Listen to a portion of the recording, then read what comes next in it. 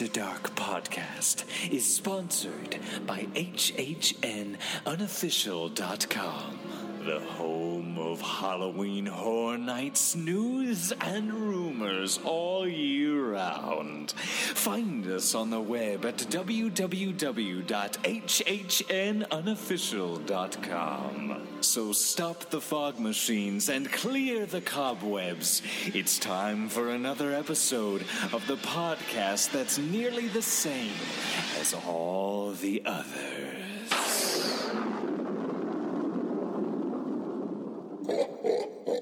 Welcome to Disney Parks and Beyond, a Disney podcast about theme parks and all things Disney from the After Dark Podcast Network.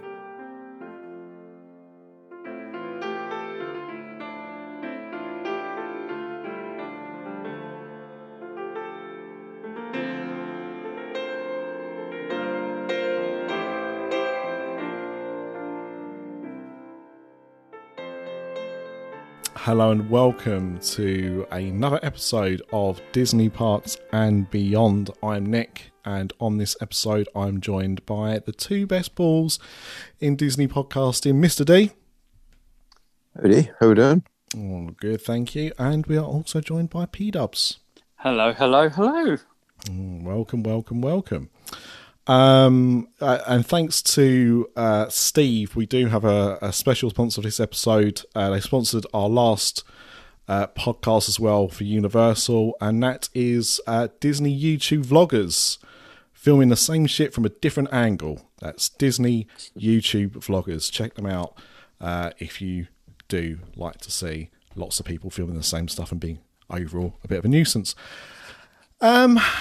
It's a few things have happened. Yeah. A few things have happened. Today? Well, yeah. Well, one thing in particular. One thing for us, definitely. A few other bits and pieces as well. And I think, I've been trying to find a message, and I apologise in advance. I think it might have been Ash that sent a message in about Ride the Attractions. So I want to talk, I'm saying this now in case I forget later on, but when we talk about things beyond the parks, Ride the Attractions, I want to talk about that. But we're not talking about stuff outside the parks yet, because we haven't talked about the stuff inside the parks yet. So we're going to do that. But before we do, of course, I have to go around and ask what everybody's drinking. So P-Dubs, what are you drinking? I am drinking some good old R. White's lemonade. R. White's lemonade. It's a reference lost on everybody. 90% of the audience, at least. Yeah, pretty much everyone outside of us. Yeah, if you included me on that, then it's 90. If you didn't include me on that, then it's 91. Come on, you must remember that advert, no? Nah, Secret not familiar. Lemonade drinker. I don't think that was a thing in Scotland. It was. We had different pop up in Scotland. I mean, I'm guessing you've never heard of Garvey's. Garvey's was the big pop when I was a kid. Or was it Alpine or McAlpine? I can't remember. But well, it was Alpine. It was Alpine in England and McAlpine up in Scotland, obviously. It could have been. Yeah, it could have been. Alpine and son of Alpine. That's what Mick is. Oh, okay. And fair. Mac, I think, is son of. And I don't know what comes beyond that. No. I didn't realise that. I think that's right. Could be completely making that up. But it could be. Who knows? Someone correct us. Yeah, exactly. Yeah, it was. R. White's is still a pretty big brand. In fact, it is the biggest brand of lemonade, I'd say. Yeah. There's not many lemonades, are there? Sprite, Schweppes, maybe. Yeah, but Schweppes make R. White. Yeah, they do. It's just another brand name for them. Yeah. But I mean, Sprite isn't lemonade, and what's the other one? Mountain Dew's not lemonade. 7-Up isn't lemonade because it's got lime in it. So, yeah. It was an advert from the 70s, but they redid it, or they re-showed it in the 90s when me and P-Dubs were growing up. Yeah. So that's how we know something that old. But yeah, obviously this is a reference lost on far too many people. And I can't believe we just wasted 2 minutes of this podcast about lemonade brands. P-Dubs, what are you drinking? No, not He's P still Dubs. drinking. See, Yeah, right. I told you. I I know what told you're you. thinking. I told you before I started recording this. You know, I'm out of salts today. I do apologise. Mrs. D, what are you drinking? So you need to listen up carefully to what I say here. Okay. I don't want to be misquoted. I'm drinking Kraken and Coke. Kraken and Coke. Right. Not to be confused with illegal substances. Yeah, I mean, with the greatest respect of offending our few Scottish listeners, you know, a Scottish man talking about crack is almost plays on stereotype Yeah, this is not train in some spot. circles. But this is not crack; it's Kraken. Kraken, Have you Spice ever Rum. seen? Have you ever seen Kraken in the States? No, I can't. But I can't say I've looked for it either, to be fair. So No. it may exist. Yeah, Let us know. yeah. You're an American listener. It'll be You it'll get Kraken be Spice Rum. it'll be a top bar spirit, won't it? Mm-hmm. If I they think do so, have yeah. it, yeah. It's It's very nice. good stuff. Good stuff. I did actually put some beers in the fridge, but I'm not drinking them because it'll affect the medication. So instead, unfortunately, again, Cherry Pepsi Max. But there you go. Right, let us go and have a look at what's going on inside the parks. This episode is sponsored by Quicksilver Tours. Look, we all know travelling is the worst part of any vacation, let alone when hitting Orlando. And what do you do when you get to the airport? Magical Express is about to disappear. Free transportation as part of a package deal can be hit or miss, and no one wants to queue up for a long time to get a car hire. And that is where Quicksilver come in. They have a free stop for groceries for airport round trips, a complimentary meet and greet service, as well as luggage assistance. And after a 9-hour flight, who couldn't want some help with their luggage? And look, podcasts are always promoting things, right? But how many can vouch for the product or service? Well, we can, because Craig has used Quicksilver on previous trips and will be using them again for his next. And he went with 17 people. So whilst we know there are other good companies out there, we personally know how good Quicksilver are, and we are delighted to welcome them as sponsors. And you know what? We can even sweeten the deal. If you contact Quicksilver Tours for a reservation and mention this podcast, they will even give you a special discount of $5 off for airport round trips. That's off their already reasonable prices. So you've tried the rest, and now try the ones who, in our opinion, are the best by visiting quicksilvertransportation.com today. Don't wait if you have an upcoming trip. Book today. Okay, so do we want to talk about the news that's not really inside the parks, but is probably the news that's going to get us most excited about the parks? Why not? Since you've mentioned it now, it seemed rude not to. Seem rude not to. So there were rumours going around. Well, we're recording this on Monday, the 20th. And there were rumours going around that later this week they were going to announce a change in the travel restrictions for the UK and the EU going to America. And then lo and behold, a couple of hours later, it's officially announced. So details are still slightly sketchy, I'd say. Nothing is completely concrete in terms of, dates and bits and pieces like that. But the overall headline is that from November, that the border to the United States will be reopened for citizens both from the UK and the EU for the first time since the 13th of March 2020. That is the day they closed the borders. Yeah. So, yeah. Yes. There we go. Good news. It's moving in the right direction. It's moving in the right direction. What we know, what's been announced so far is that you do have to be double vaccinated. There has been there were some rumours about, also some suggestions that some of the vaccines wouldn't count. That has not been mentioned as yet. So they were saying that because AstraZeneca hadn't been approved by the FDA, that might not be enough to get you into the US, but that hasn't actually been confirmed. So we're waiting on that. We also don't know as yet when you had to have had your second vaccine, or how long that lasts in terms of being approved, because obviously people have been having the vaccines since the start of this year. Some people are going to get a booster now, aren't they? I think they've just started rolling out a booster shot. Believe it started today. Yep, that's right. So that is also going to happen, but that's a booster that's being aimed at, I think, the over 50s. So at the minute, yeah. Yeah. So, and they've not talked about if that's going to be rolled down or not. It's just certainly what they're starting with.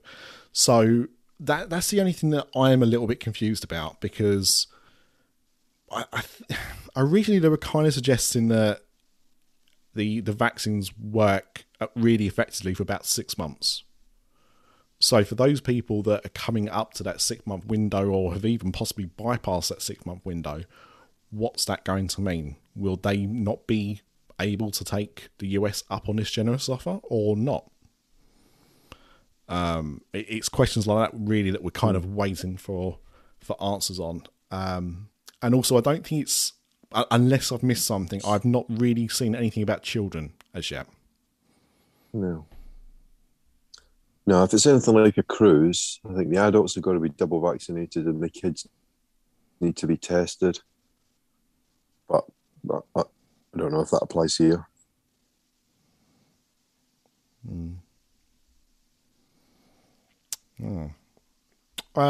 P-dubs, this doesn't really directly affect you, but it almost did. Yeah, it almost did. We were due to go in 4 weeks, and I haven't been on the show since. Our flights got cancelled. BA cancelled them. So it was very close that this would have affected us, but in the end it didn't. So we're not too worried now. We're going to wait until next year. And I think that's, the decision was taken out of your hands. But it was. But I have to be honest, I wasn't sad about the fact that it was cancelled. And the other thing as well that we're not too sure about, and the thing that I think obviously people listening to this podcast are probably more interested in, is what we're actually allowed to do. Yeah. So we're going to be allowed to go over, but the question is, where are we allowed to go? Yeah. Is it carte blanche? Can we go to anywhere that is offering flights? Or will certain states have their own mandates? No. Can they have their own mandate? I guess they can have their own mandates. Yeah, can't they? They can do what they want, basically. Yeah. Which makes sense because we've seen what Florida have done. Yeah, I'd be surprised if they did, though. I agree. But you would like to think that if there was a state that was having a particularly bad episode, and I'm not just saying this because of Florida, because other states have had ups and downs, it's just Florida seems to be a bit more consistent. But let's just say, at the moment, New York, and I'm just picking out the thing now, I'm not looking at any stats, but let's say New York has got a really low transmission rate, really low infection rate, and they're quite happy for people to come back over. If that suddenly goes up dramatically to levels they're not comfortable with, will they then turn around and say, actually, we don't want you here now? I don't know if they've got the power to do that. But again, I don't know. But we have. I would have thought that was more a federal thing, though. Yeah, but we've done that, haven't we? Like, we've turned around to countries and gone, right, we're now putting you on the red list in 10 days' time. Yeah, but the whole country is, you can't, so here's the thing, right? If we did that, you couldn't fly into any UK airport. If New York did that, you could fly into Chicago and then drive or take a train or a bus or whatever to New York, right? Yeah, no, absolutely. So I think it's kind of all or nothing, but I don't know, just guessing, but don't think they'd break. So far they haven't done that. They haven't broken it down to individual states. It's been a blanket thing, isn't it? Yeah. I don't know any country that's kind of tried to segment bringing people in, immigration like that. To be fair, though, most countries aren't the size of America. Mm. You're absolutely right, but there are countries that are, Yeah. as big as a state. Yeah. So, hey, I don't know. You might be right. but it'll be interesting. It'll be interesting. I mean, it's not. I didn't have any plans to fly on the first plane out to America as soon as the borders were reopened. So this isn't going to affect me at all. And there will be people that will want to do it. And as I said, for me, if you plan to do something, I think, fair enough. You would have moved, if you were concerned, you'd have moved your holiday by now about what was going on in America. So if you've still got a holiday booked for November, December, you're going to be going on that. I don't think anyone's going to pull out, but it'd be interesting to see how many people go, right, the borders are open, I'm going over. I think there'll be a lot of people who book. They may not book for November. I think there's going to be a massive rush. I mean, literally within an hour of the announcement, I was seeing advertisements for holiday companies saying the borders are opening. Some great deals. Attraction tickets for one. Really? Yeah, I got an email drop within an hour, like half an hour. Right, so I think people will now start to plan their holiday for next year. I don't know that it will be November, but they'll start to plan holidays for summer next year or even before that. Yeah, I mean, I don't think I would. I don't think I would book a holiday yet for next year. Unless it was a year away. Like if I was looking to book for next October, possibly. Yeah. But I don't think I'd be, because they've announced the borders are opening up now, I don't think I'd be in a rush to book for January, February. Yeah. No, me neither. Because there's so many other things that need to catch up, really. There's the airlines and the airlines have cut back on the resources. We were talking about this a little bit before, but I can only imagine that they're going to have to start gearing up for the increased demand. So then you can expect prices to go up, and until they catch up again, it's got to be other things that have got to happen to get things back up to full capacity. I've got to believe. So yeah, I'm happy we aren't going to go until end of October next year, and I'm pretty happy about that. Fair dues. Yeah. I take it's not changed anything for you, P-dubs. Like you're not going to try and bring your holiday forward or anything. No, well, we've not booked anything yet, but our plan, it's basically because we get 2 weeks holiday in October in our schools. Yes. And it makes it so much easier because the first week, not a lot of schools are off. So that's why we pick it. We like the weather at that time of the year, so I don't see anything changing at the moment. Yeah. That's it's a great time to go. Yeah. Yeah, it's my preferred time to go because of the weather more than anything else, to be honest. Yeah. Well, and all Halloween stuff and food and wine and all of that. It's not as quiet as it used to be. It used to be a really good time to go from a crowd's point of view, but it's got other things that make it a good time. Crowds have been down. I know crowds have been down this week compared to how they've been the last few weeks, but it's probably because it's getting close to the 50th, right?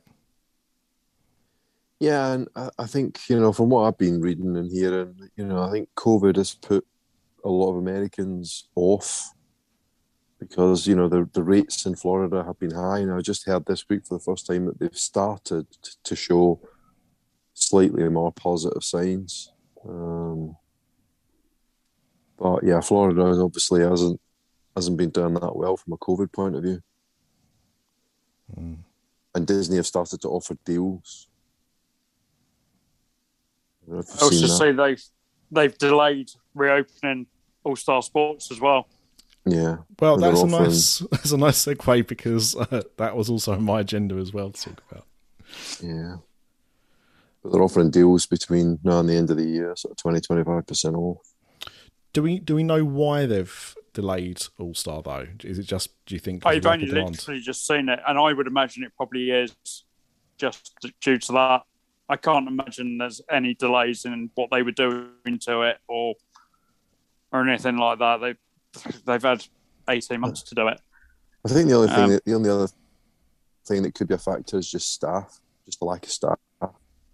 Because obviously they've lost all their international staff. We know that there's shortages of things like bus drivers and stuff like that.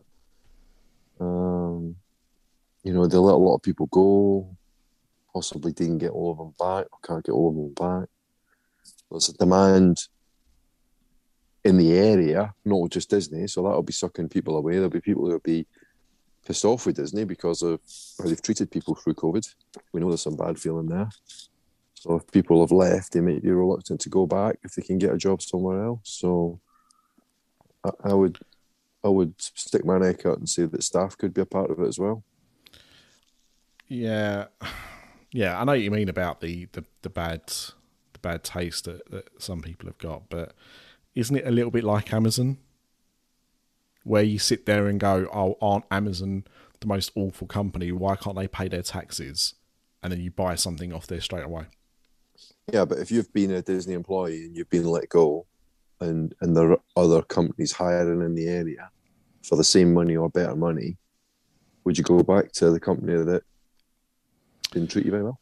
Oh, they're offering. You've got an alternative. They're offering $1,500 as an incentive. But they're not the only one. No, Other companies are offering incentives as well. I don't know, but I mean, from what I hear, they've got staff shortages as well. So that might be, a reason why they haven't, or they can't open everything up. Plus, the crowds are down, so why would you? Yeah, no, I hear you. I agree. They got the other two All Stars, and they've got Pop Century, so they've got quite a lot of value resort capacity.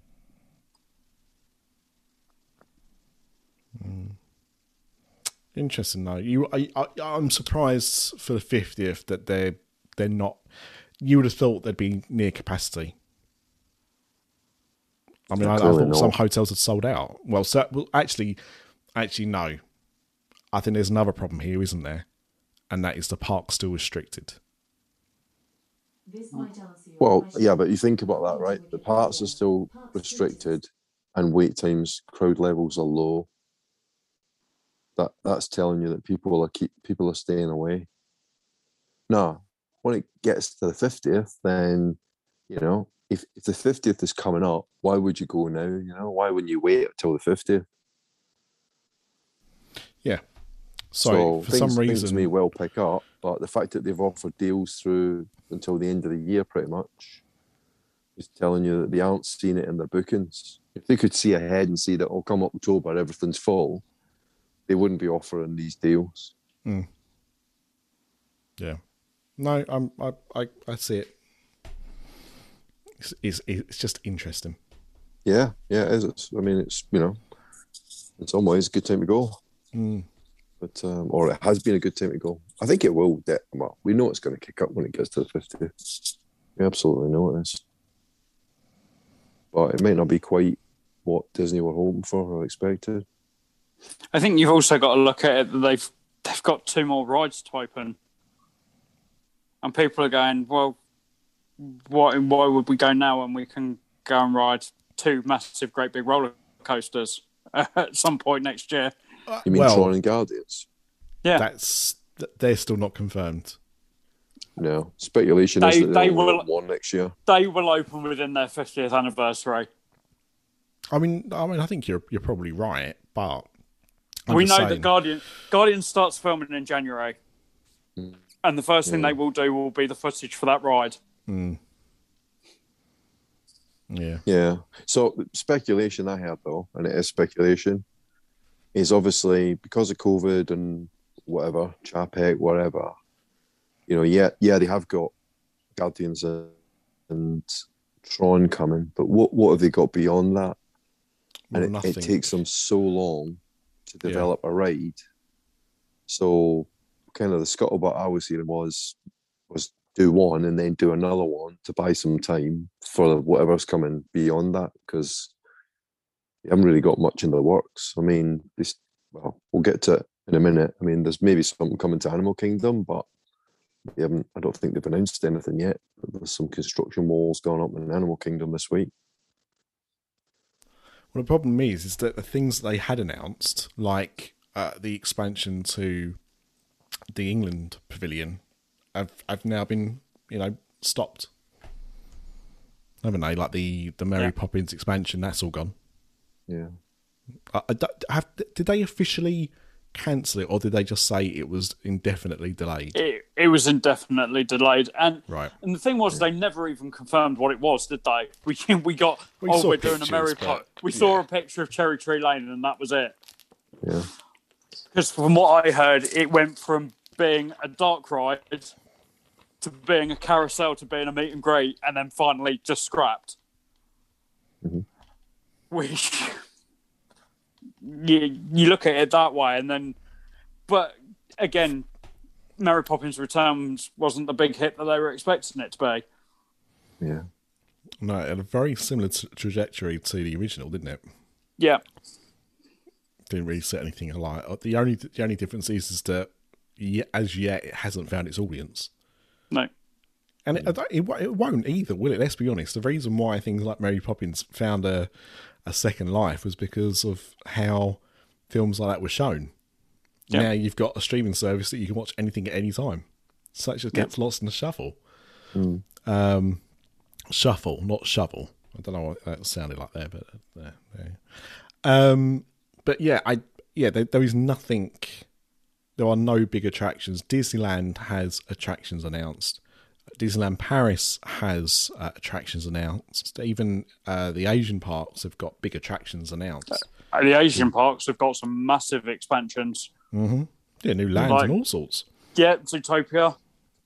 Frozen. They're gonna have to. I think this is going to be the first one to open. Yep. Yeah. Just all this stuff, and Disney World have got nothing after. And it's going to be Guardians, right? Guardians is going to be the last attraction to open. Yeah, it has to be, because Tron's nearly done. Yeah. Yeah. They're testing it. We know it's nearly there. Yeah. Because I mean, they haven't really milked, Rise of the Resistance probably because of COVID, have they? I mean, they've still got mileage in that. Nice segue there, Mr. D. Yep. Yeah. they've got the new Epcot nighttime show, right? Harmonious. They've got Ratatouille. They still haven't, again, for the same reasons as Rise of the Resistance, they still haven't maybe completely got their mileage out of Runaway Railway at the studios. And they've got, the 50th new nighttime shows and just the decorations and blah, blah, blah.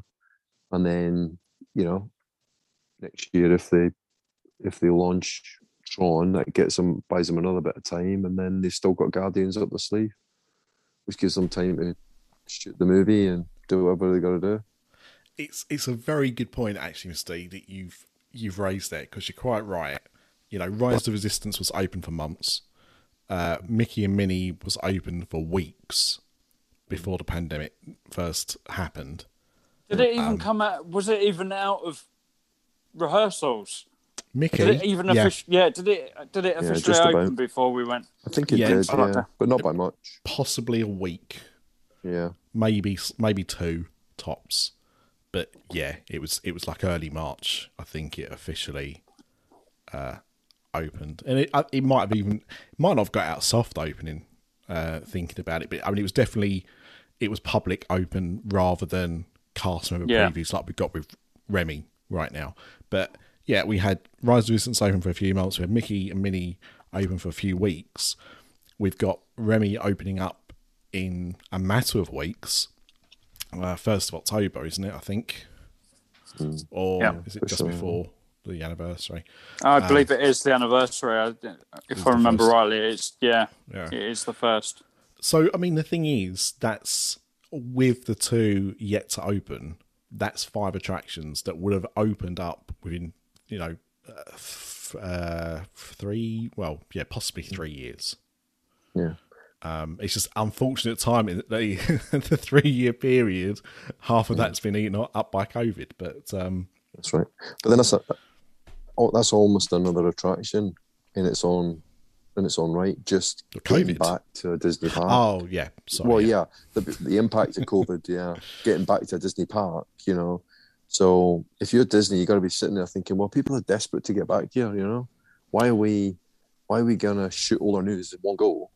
We gotta string this stuff out, and because they've delayed stuff, they're going to need time to reorganize. My guess is that whatever comes beyond Tron or Guardians of the Galaxy, whatever comes after Guardians, assuming that that's the last one, they're going to have to get on with it pretty damn quick, and it's probably going to be something, a cut and paste from somewhere else, or something they can do relatively quickly for Disney, because relatively quickly, we're talking kind of 2-3 years, whereas Disney typically has been, for a big ride, 4-5 years. And especially Crazy though that seems. with this move of Imagineering as well to Florida, and a very small team by all accounts, you've got to look at it and you've got to go, well, it's going to be something they've already worked on. You got to believe that, yeah. And for me, I think the obvious choice is to go with Zootopia. Yeah, could be. Yeah. It's ready. Animal Kingdom could still do with another land. Yep. And the only other one that hasn't been talked about, and I thought it was obvious having watched the film, was Shang-Chi, was to finally give them their Beastly Kingdom. Right. But I can't imagine that will be something that will come quickly. Especially as well when I think if anyone was expecting an Animal Kingdom expansion to do with Marvel, it'd be Black Panther. Yeah, exactly.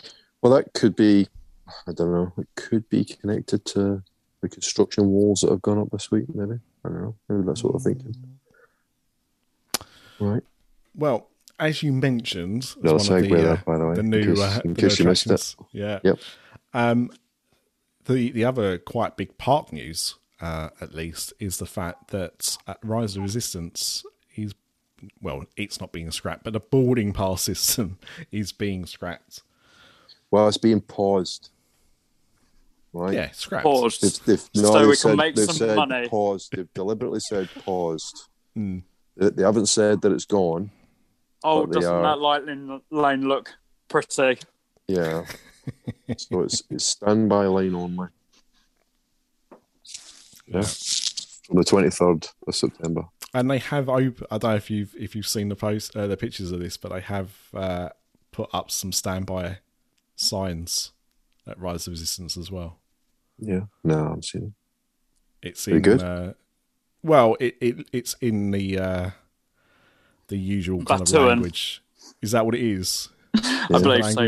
Yeah. Yeah. So you wouldn't necessarily be able to decipher what it is, but that's what the sign is for. It's for standby. So. I hope it's better than the lightning lane signs. Yeah, it is actually.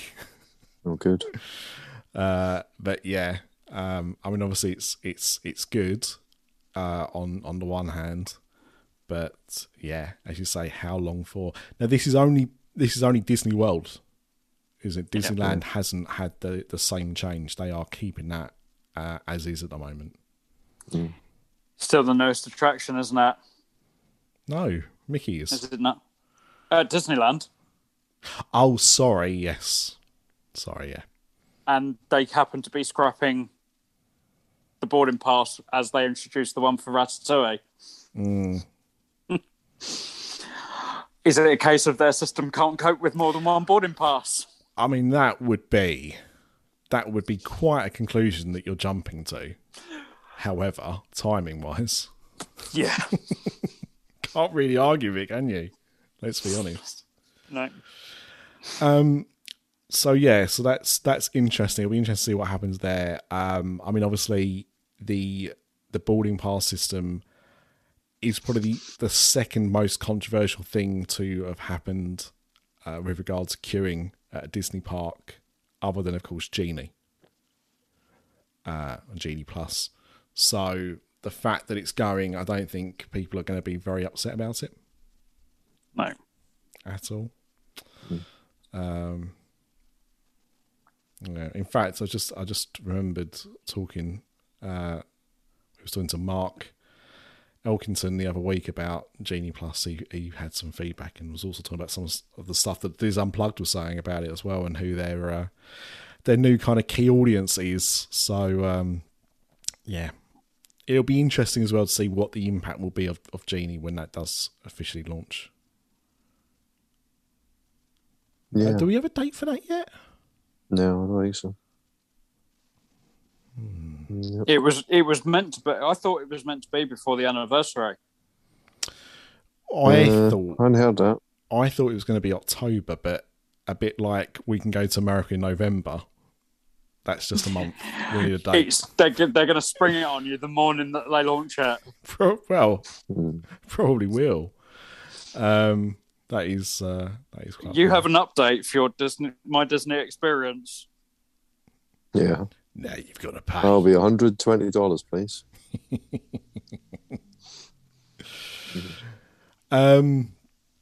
So, you talked about Animal Kingdom, and I don't think we talked about this. Yeah, when it was first announced. But actually, there's two things. So the first one, I suppose we should just touch on briefly, is that Finding Nemo the musical, which should have been called "Dude, Where's My Fish?" No, in the grand scheme of taking a like movie and translates it to a theatre kind of thing. Anyway, maybe not. But that has been when that's been running a long time, hasn't it? Finding Nemo the musical. Mm-hmm. Yeah. 2007-ish. Yeah. I think. Yeah, something like that. It used to be Tarzan show, didn't it? Tarzan Rocks. Did it have some kind of record? I don't know. Or was it Lion King that had the record? I'm sure one of them had some kind of. Hoop-de-Doo had a record, I think. Yeah, Hoop-de-Doo had the COVID. longest running cabaret show, I believe. Yeah. But I'm sure one of the ones in Animal Kingdom. But Lion King had a break, didn't it, when they changed the theatre? So I'm wondering whether it was Nemo. Yeah. Yeah, but they were closed. They were closed for about 6 months. Lion King's been there a Since lot opening, longer though. than Nemo. Yeah. Yeah, it's But been there since opening. Nemo didn't have a break. It just continued going until this Could be. this closure. Could be. Oh, you're saying so because there might have been a break in between. Even if it was for 6 months, it still might have if it never. Yeah. Okay. So anyway, but Lion King. What? Well, we didn't actually say what's happening at Lion King. We've talked about something's happening to Lion King, but we haven't actually said what's happening. Was something happening at Lion King? Sorry, not Lion King. Nemo. Finding Nemo. Yeah, it's gone. And then it's back. And it's back. So There's something else. yeah, so soft opening 2006, opening date January 24th, 2007. And of course, it was music was by the duo of Anderson, Lopez and Lopez. Yep. So I think Possibly. the key thing is it's going to be shorter, and that's the big change, I think. Yeah, we know of. Yeah, Yeah, because it is a long show. I mean, it's a good show. It's a great show, in fact. 40 minutes. Which is a long show for a theme park. Yeah, if you consider things like any of the 3D movies and stuff, is probably 15, 20 minutes tops. Yeah. Well, So, even the other shows like Beauty and the Beast and the Little Mermaid How long's show. Indy? And, Indy's probably about the same length, isn't it? No, it's going about 20 I would minutes. I would say 25 minutes for Indy, maybe. But I mean, Nemo's 35 minutes, 40 minutes? 40 minutes. 40 minutes. That's a long theme park show. Mm. Yeah. Yeah. It's going to. So it's closed now. It's going to reopen in 2022 with an updated version of the show. Now we think that also, from what we've seen, from what cast members have said publicly, it does look like that they are also downsizing the personnel involved in that as well. So I don't know what that's going to mean, because at the moment it's I don't know how many people they have on stage actually. but it's a quite mixture. a big cast. Quite a few, yeah. Yeah, it's puppets and dancers. So, does that mean they're going to get rid of some of those puppets? Maybe have more screens or something? And,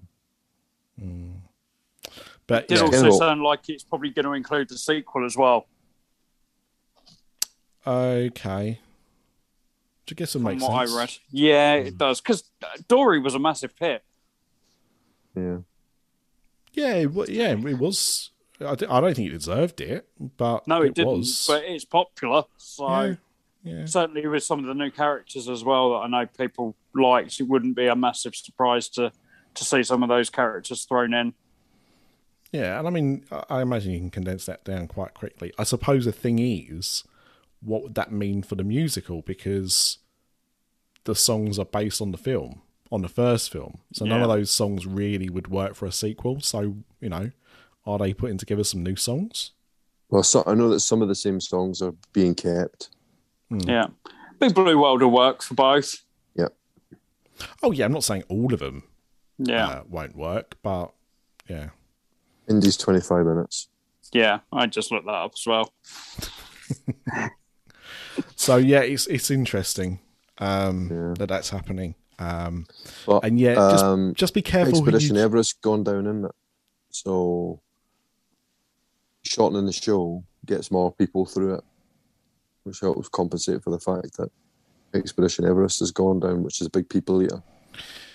Yeah, but do we know how long it's down for? It's a couple of months, I think, isn't it? Not long enough to fix the Yeti. No. Oh, not no, doing that. That's never going to be fixed. Although Now Joe Rody's gone, that's it. I think they'll be No putting hope. in LED disco lights, though. Yes, yeah, more environmentally friendly. Yeah. But yeah, so despite what you may have read from some shitty clickbait sites, it's not closing forever. But it is being adapted, changed, readjusted, whatever you want to say. But it will be back. It will be back. But I don't know if we ever talked about this or not. But have you seen Kite Tales? This No, is I haven't seen it. This is the new show, the new... is it the new Nighttime Spectacular that's replacing Rivers of Light? It's daytime, Or daytime? but it's at the Discovery River Amphitheatre. Right, So it will be there. right. 11:15, 12:15, 1:15, and 11:15, 12:15, 1:15, 3:15, 4:15, and 5:15. So obviously, I've given everyone an hour off, which is nice. I can have a bit of lunch. 2 o'clock lunch. 2 o'clock lunch. Mm-hmm. Right in the heat of the day, Exactly. because that theatre is open, and we all know the Animal Kingdom is hot pack. Oh, especially there. Very open. So obviously it's not been performed yet, so we don't know exactly what is going on with it. However, we can see, from the images about what you might get. So, and this reminds me, what was it? Was it Animagique P-dubs that had the people at the front of the stage waving Yeah. things around Yeah. on big sticks? What was it they were waving around? Oh, Fish or something? yeah, I think so. It was the Little Mermaid section. Yeah. Yeah. So it looks like you're going to have people that have got birds on the end of big sticks to wave around, and other animals, because there's some zebras there as well as birds of prey.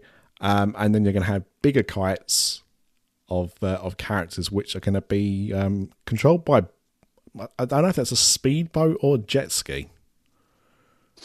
Is there a combination between the two? Is there like a jet boat or something? I don't know. But there's certainly some bigger ones which will not be controlled by somebody at the front of the audience, but actually controlled by some kind of boats, which are much bigger.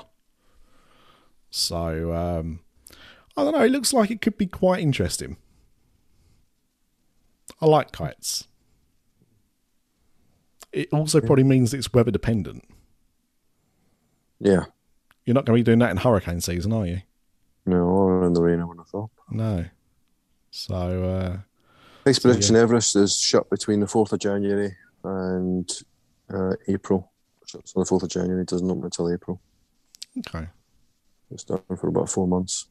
I don't think the two are related. I don't think you make that change in Nemo just because something's going down for 4 months. No, Especially I think not it will Animal help. Kingdom.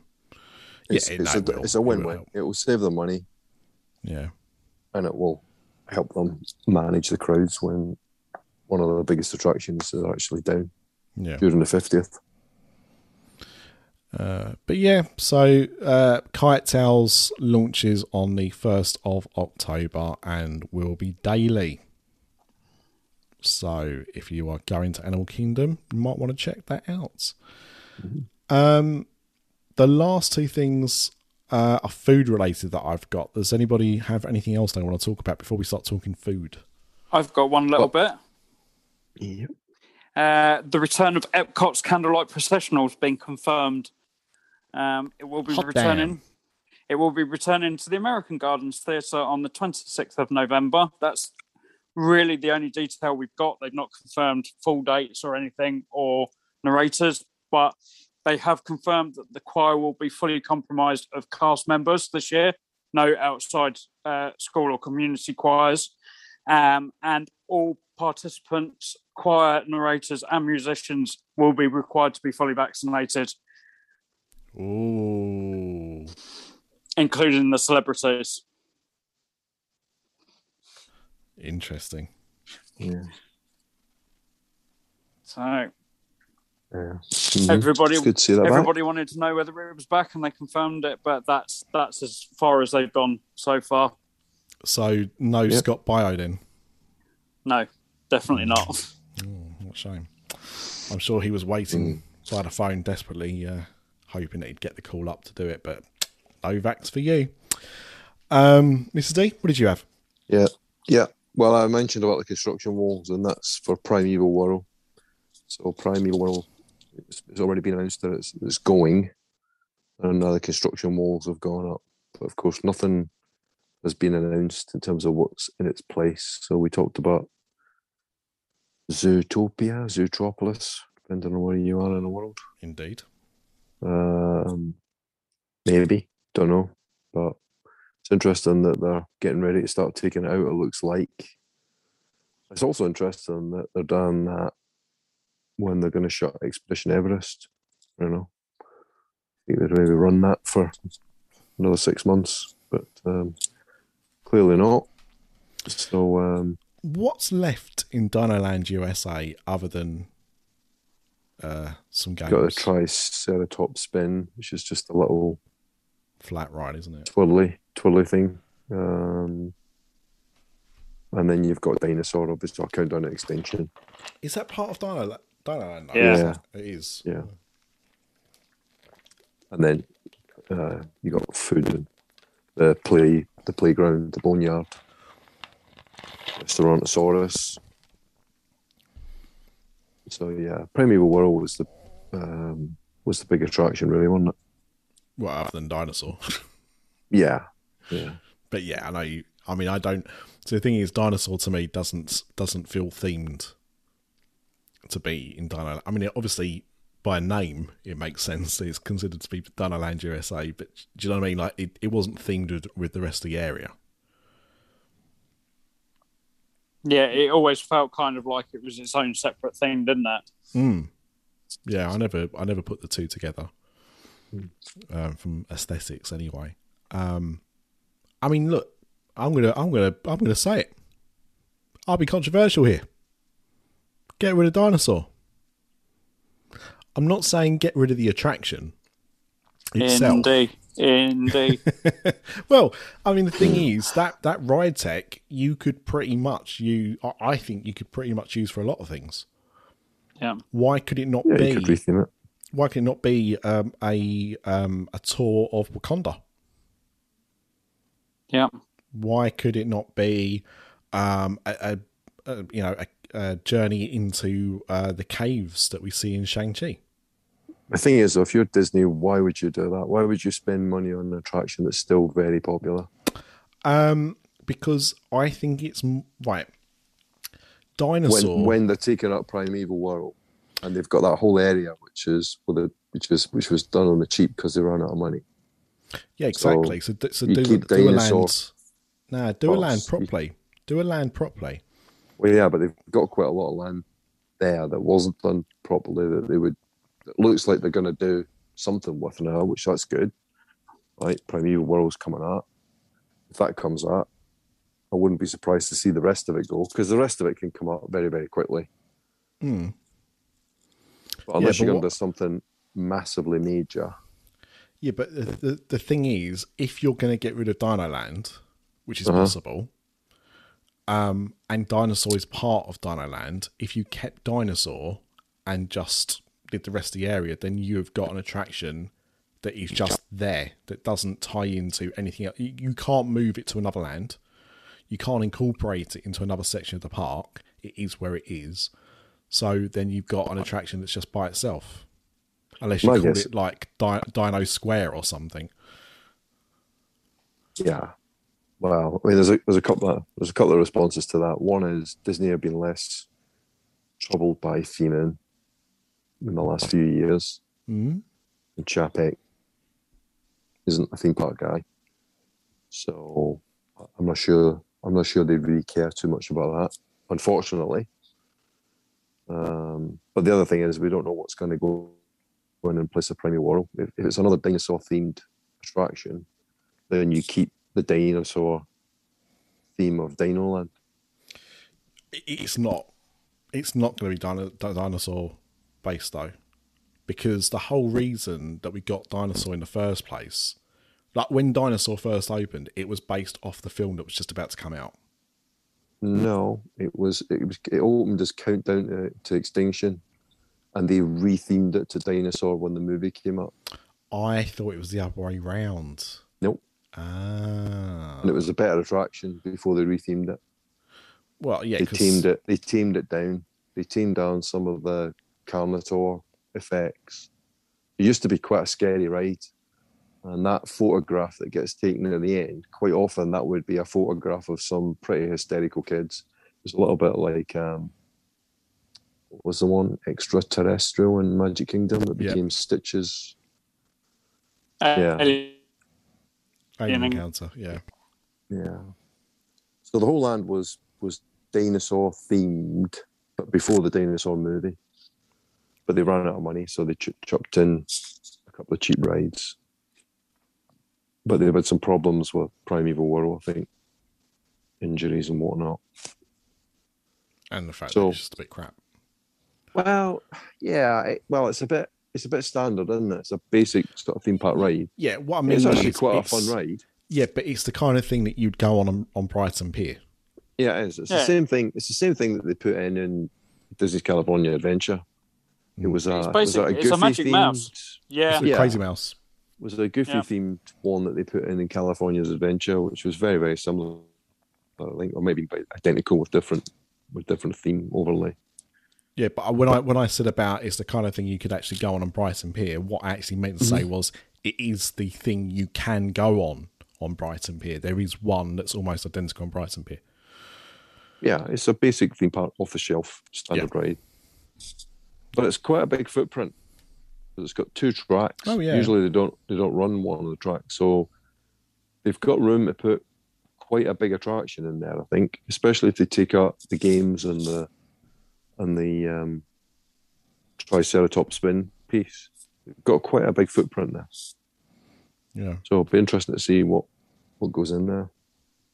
Yeah, I mean, look, I'm not dinosaurs. Obviously, as you say, it's a popular ride. I'm just saying that if you're going to put something in there and you're going to get rid of all the dinosaur stuff around it, why keep Dinosaur by itself? Yeah. Especially when it is now based on a film from 21 years ago that nobody remembers. I've never seen Dinosaur, seen bits of Dinosaur, but I never had any interest in actually watching the film, and it was a massive bomb. So I could see it being quite easily redone. And as P-Dub said, it is the Indiana Jones attraction. Yeah, originally that's what it was. Same track. Yeah, I don't know. It's the same track system.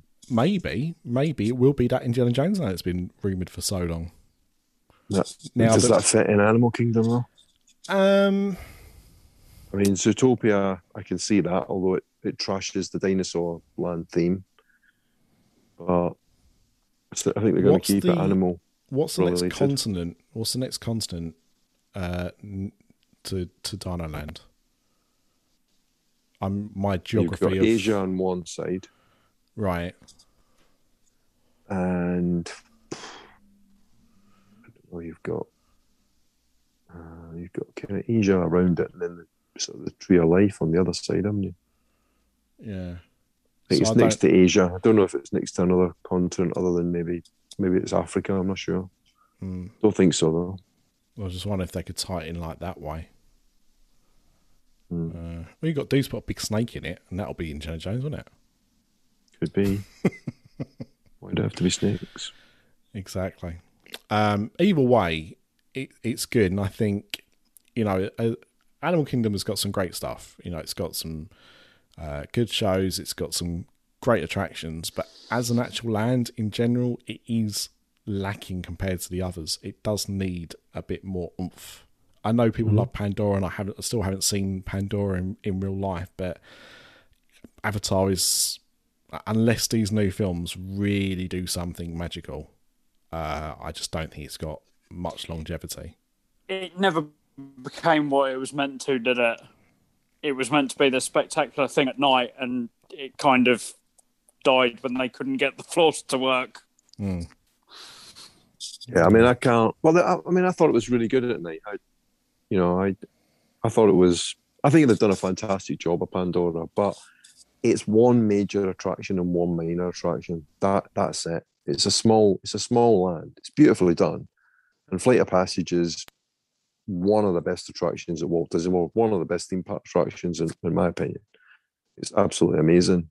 But the Navi River ride, it's nice, but it's dull. I mean, it was a disappointment. There aren't any drops or anything like that. It's just a themed boat ride, which is a shame. It for Pandora to really be something, I don't think it's ever going to be bigger than it is. I think it's just a small land with one big attraction and one small attraction. Yeah, but I what I was kind of getting at more than that is the fact that it's not had the appeal of Star Wars. No. It's not saying that the attractions aren't good or the land looks incredible, because both of those things are true. But yeah, that's right. In terms of, really dragging people to the park, yeah, it doesn't have the same pull as a Marvel IP or Star Wars IP or anything like that. But that's what I'm saying. We've got 4 more Avatar films in production, right? The first one's coming out next year, I believe, at Christmas. So it'd be interesting to see if they do, whether it has that impact that actually does make this what it was. Because at the moment, it's almost treated like Star Wars, but there's been one film.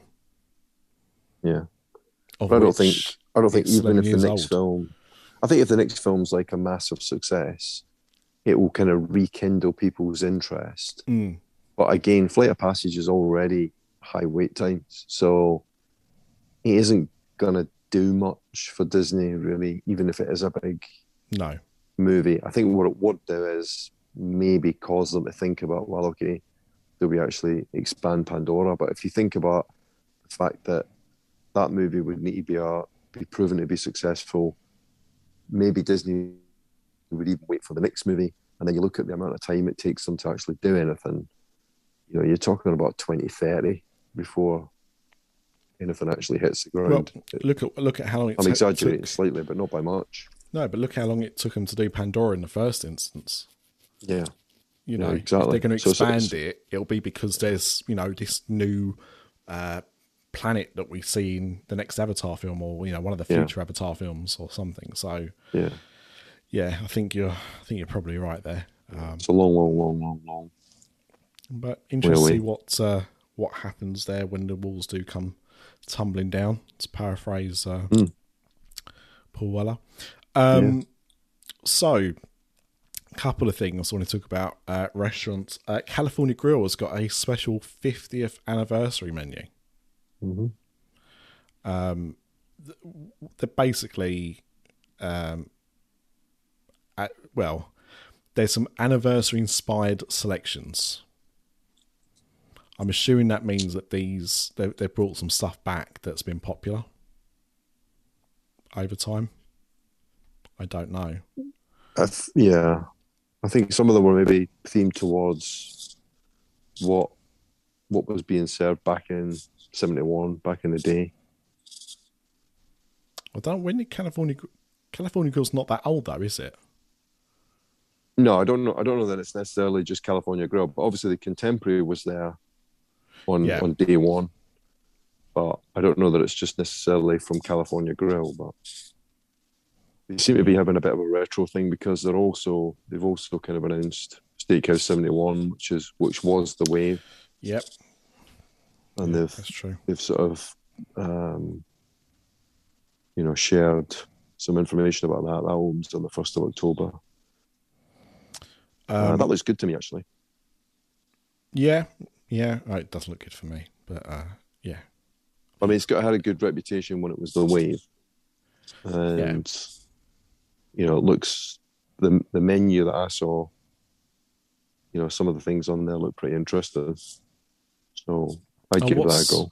What's the closest to that? Le Cellier? Like, it's not many places that do that kind of food. It's not. Is there? I don't think it's signature. I mean, or it wasn't. I haven't heard it's signature. So it's one table service credit, or it was when it was the Wave. Le Cellier is a funny one because it's one table service credit for lunch, but then it's two for dinner. It becomes a signature at night.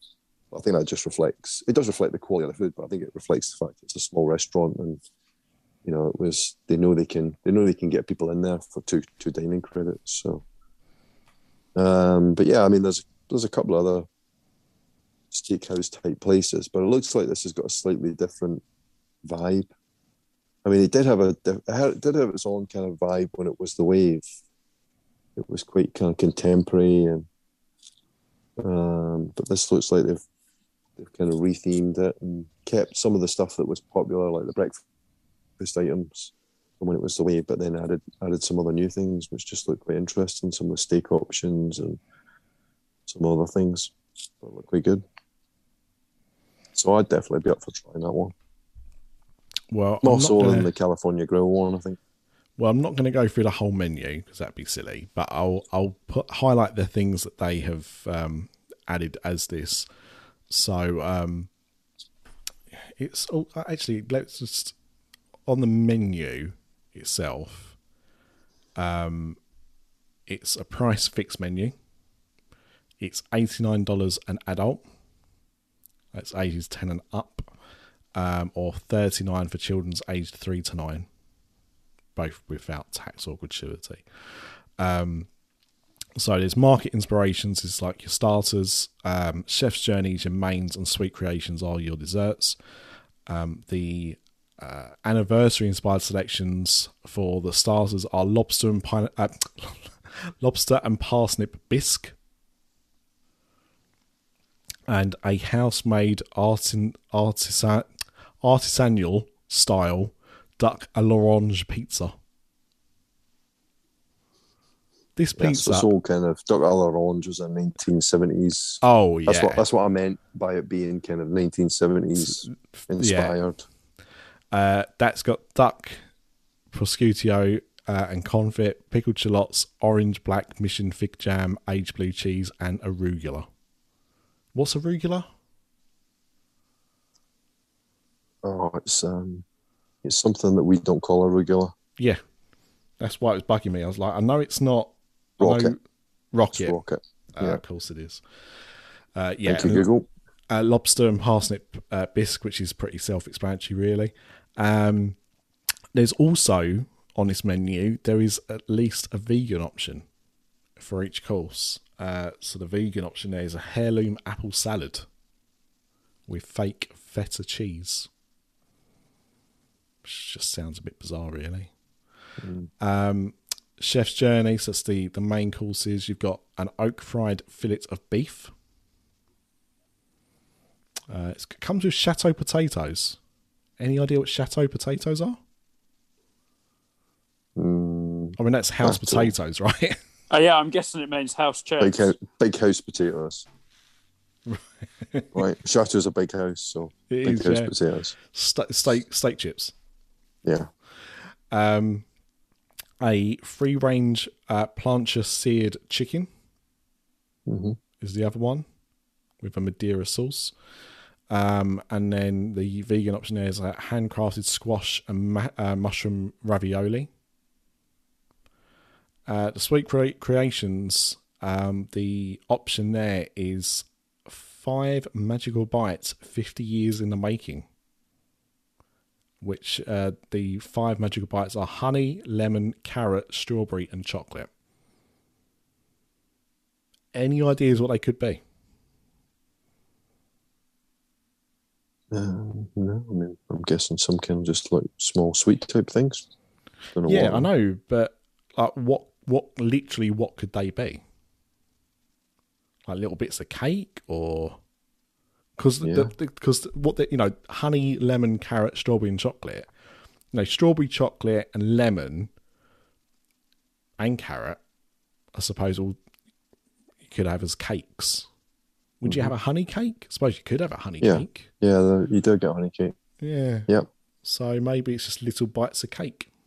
Doesn't say, just says the flavours.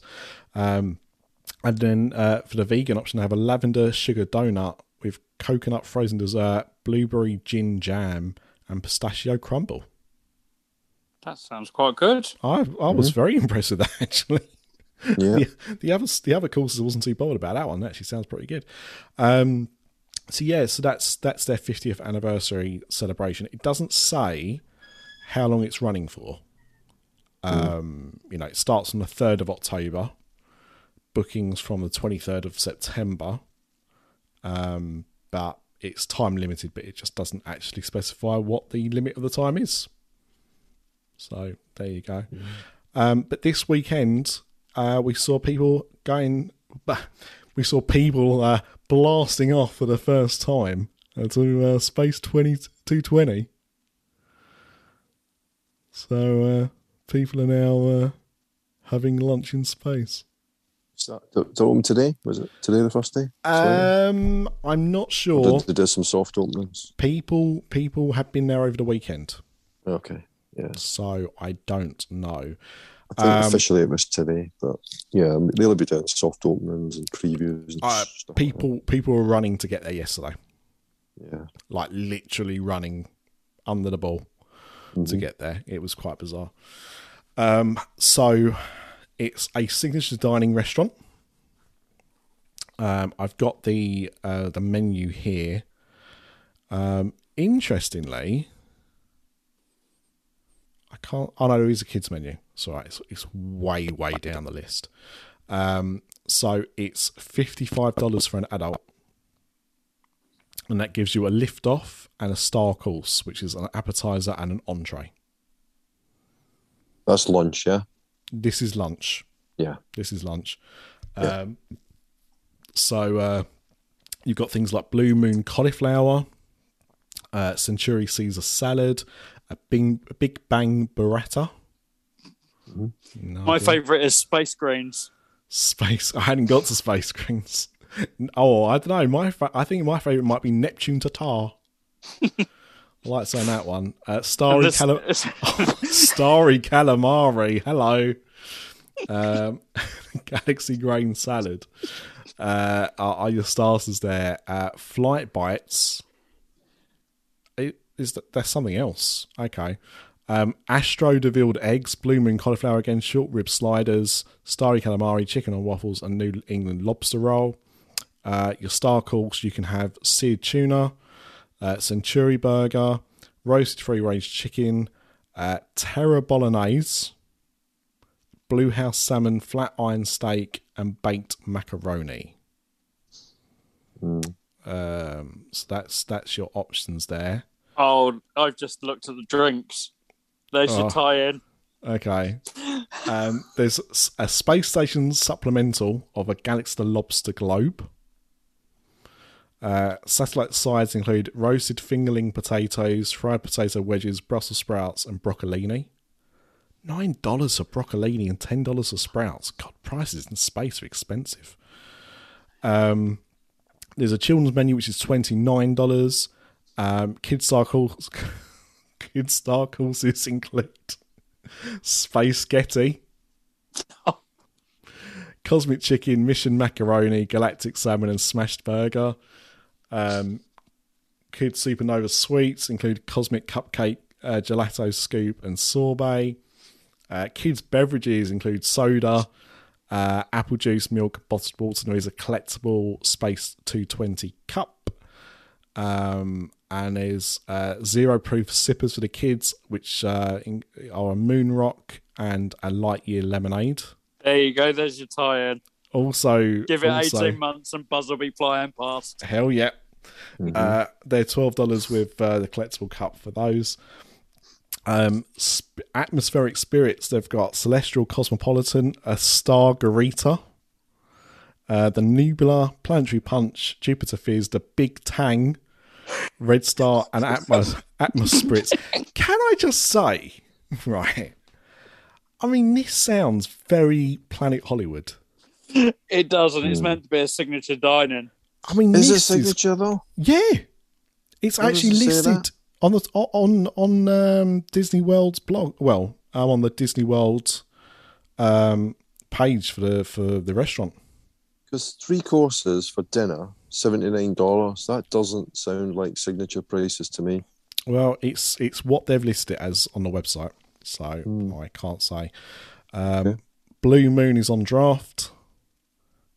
Is on draft? Yes, Blue Moon's on draft. Michelob Ultra, Sierra Nevada, Modelo, and then you've got your usuals like Stella, Bud, Corona, Crooked Can Florida Sunshine Lager, and Angry Orchid Cider, a load of wines as well, your reds, your whites, and also alcohol-free cocktails. Now, as Mr. D said, there is a dinner menu, which is $79. Is there much difference? No, it looks like it's exactly the same food. Yeah. You get a dessert.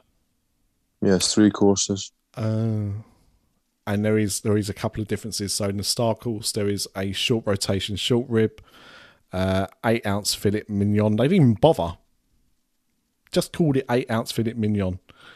Florida red snapper, X2 duck, blue house salmon. There's also a 1.5 pound baked whole lobster stuffed with jumbo crab, and a 24-ounce bone-in ribeye. They're and supplementals. That's the size. Yeah. And also for Supernova Sweets, you've got carrot cake, chocolate cheesecake, lemon mousse, sticky toffee pudding cake, and gelato and sorbet. The kids' menu's the same price of an evening as well. What I am going to pick up on, though, is that... Oh, no. The Terra Bolognese is actually... must be a vegan option. It's not listed as such, but it does. I can't see any meat in it. But I was going to say, there's not much if you're a vegetarian or a vegan. You've got one option. Not very space age. They've got a rather large wine list. Oh, massive! I didn't bother going through that. It's too much. Way too much. But yeah, probably one of the biggest wine lists I've seen in a restaurant. There's 1, 2, 3, 4. There's 10 bottles of red and 11 bottles of white. So yeah, plus, it does. Plus 4 under the sparkling or champagne category. Yeah, it says on here that they were accepting walk-ins from today. Yeah, until the 26th. Yeah, but you can start to book your ADRs from today. Yeah, it's table service, Nick.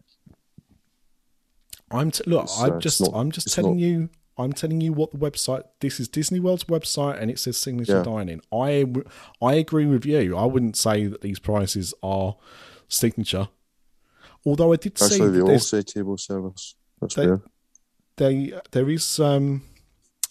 I did see that there's 2 different types of tables actually elsewhere. Let's see if I can find that. Oh, wait a minute, hang on. Wait a minute. Let's see.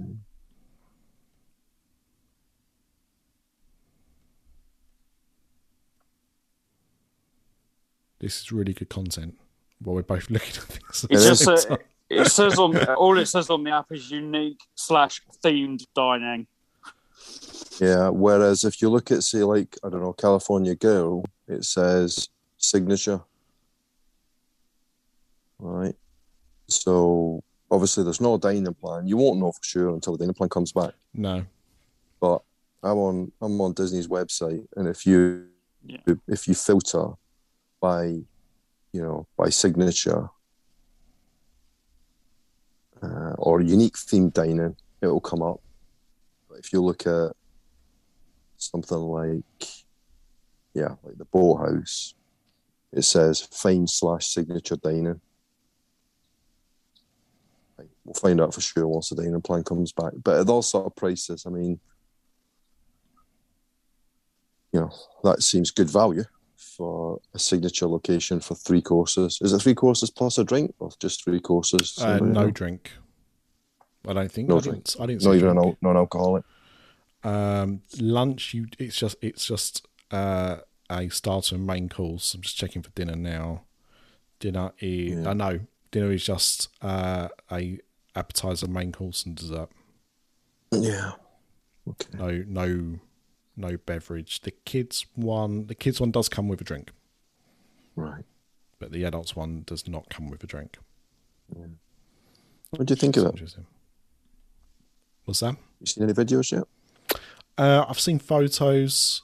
The only video I saw was people running to get there. Yeah.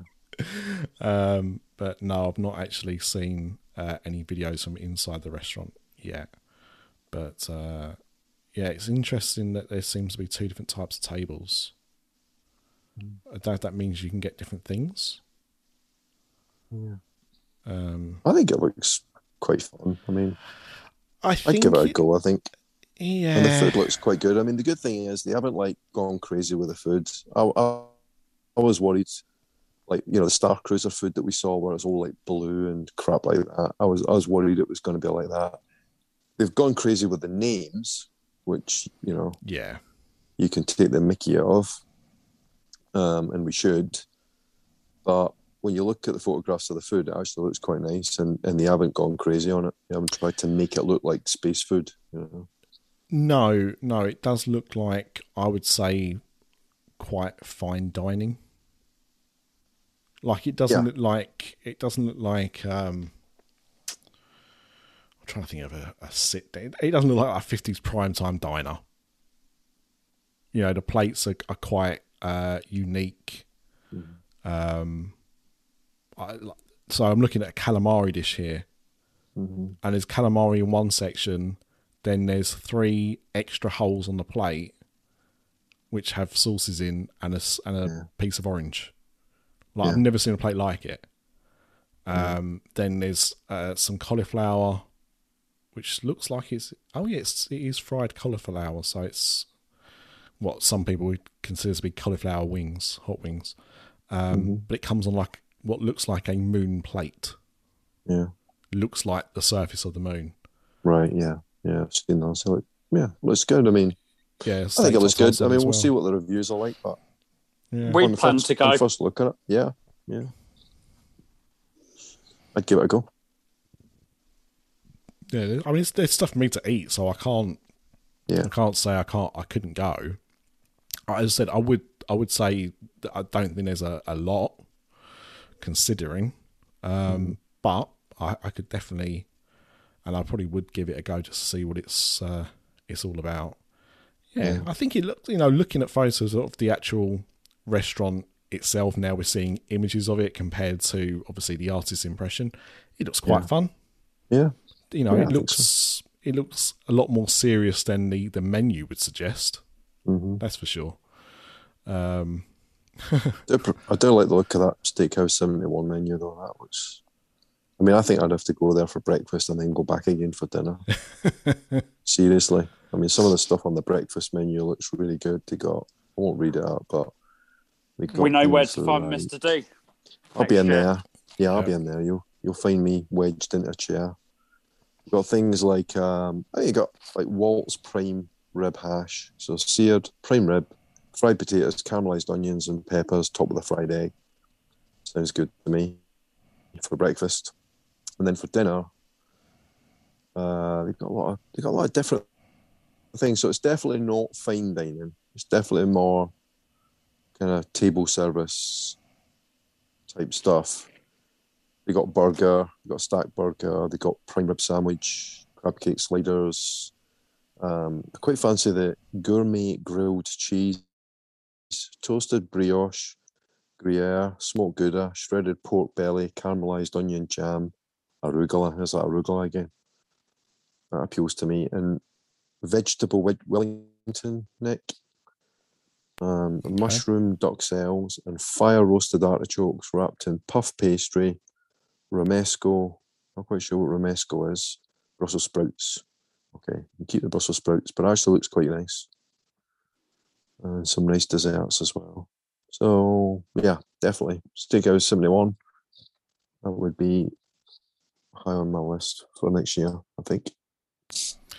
I've just seen a video of the Stellavator. Yeah. Yeah, I don't think I'm going to this restaurant. No? The video is making me feel ill. I'm going then. Not a good look. I know it's just a video, it's just a shame that they got rid of the hydrolators. You know what I mean? They put the Stellators in and they got rid of the hydrolators. You know what is going on there? So you could have gone from like the depths of the ocean all the way up into space on 2 elevator rides. I mean, what an opportunity they missed there. Fools.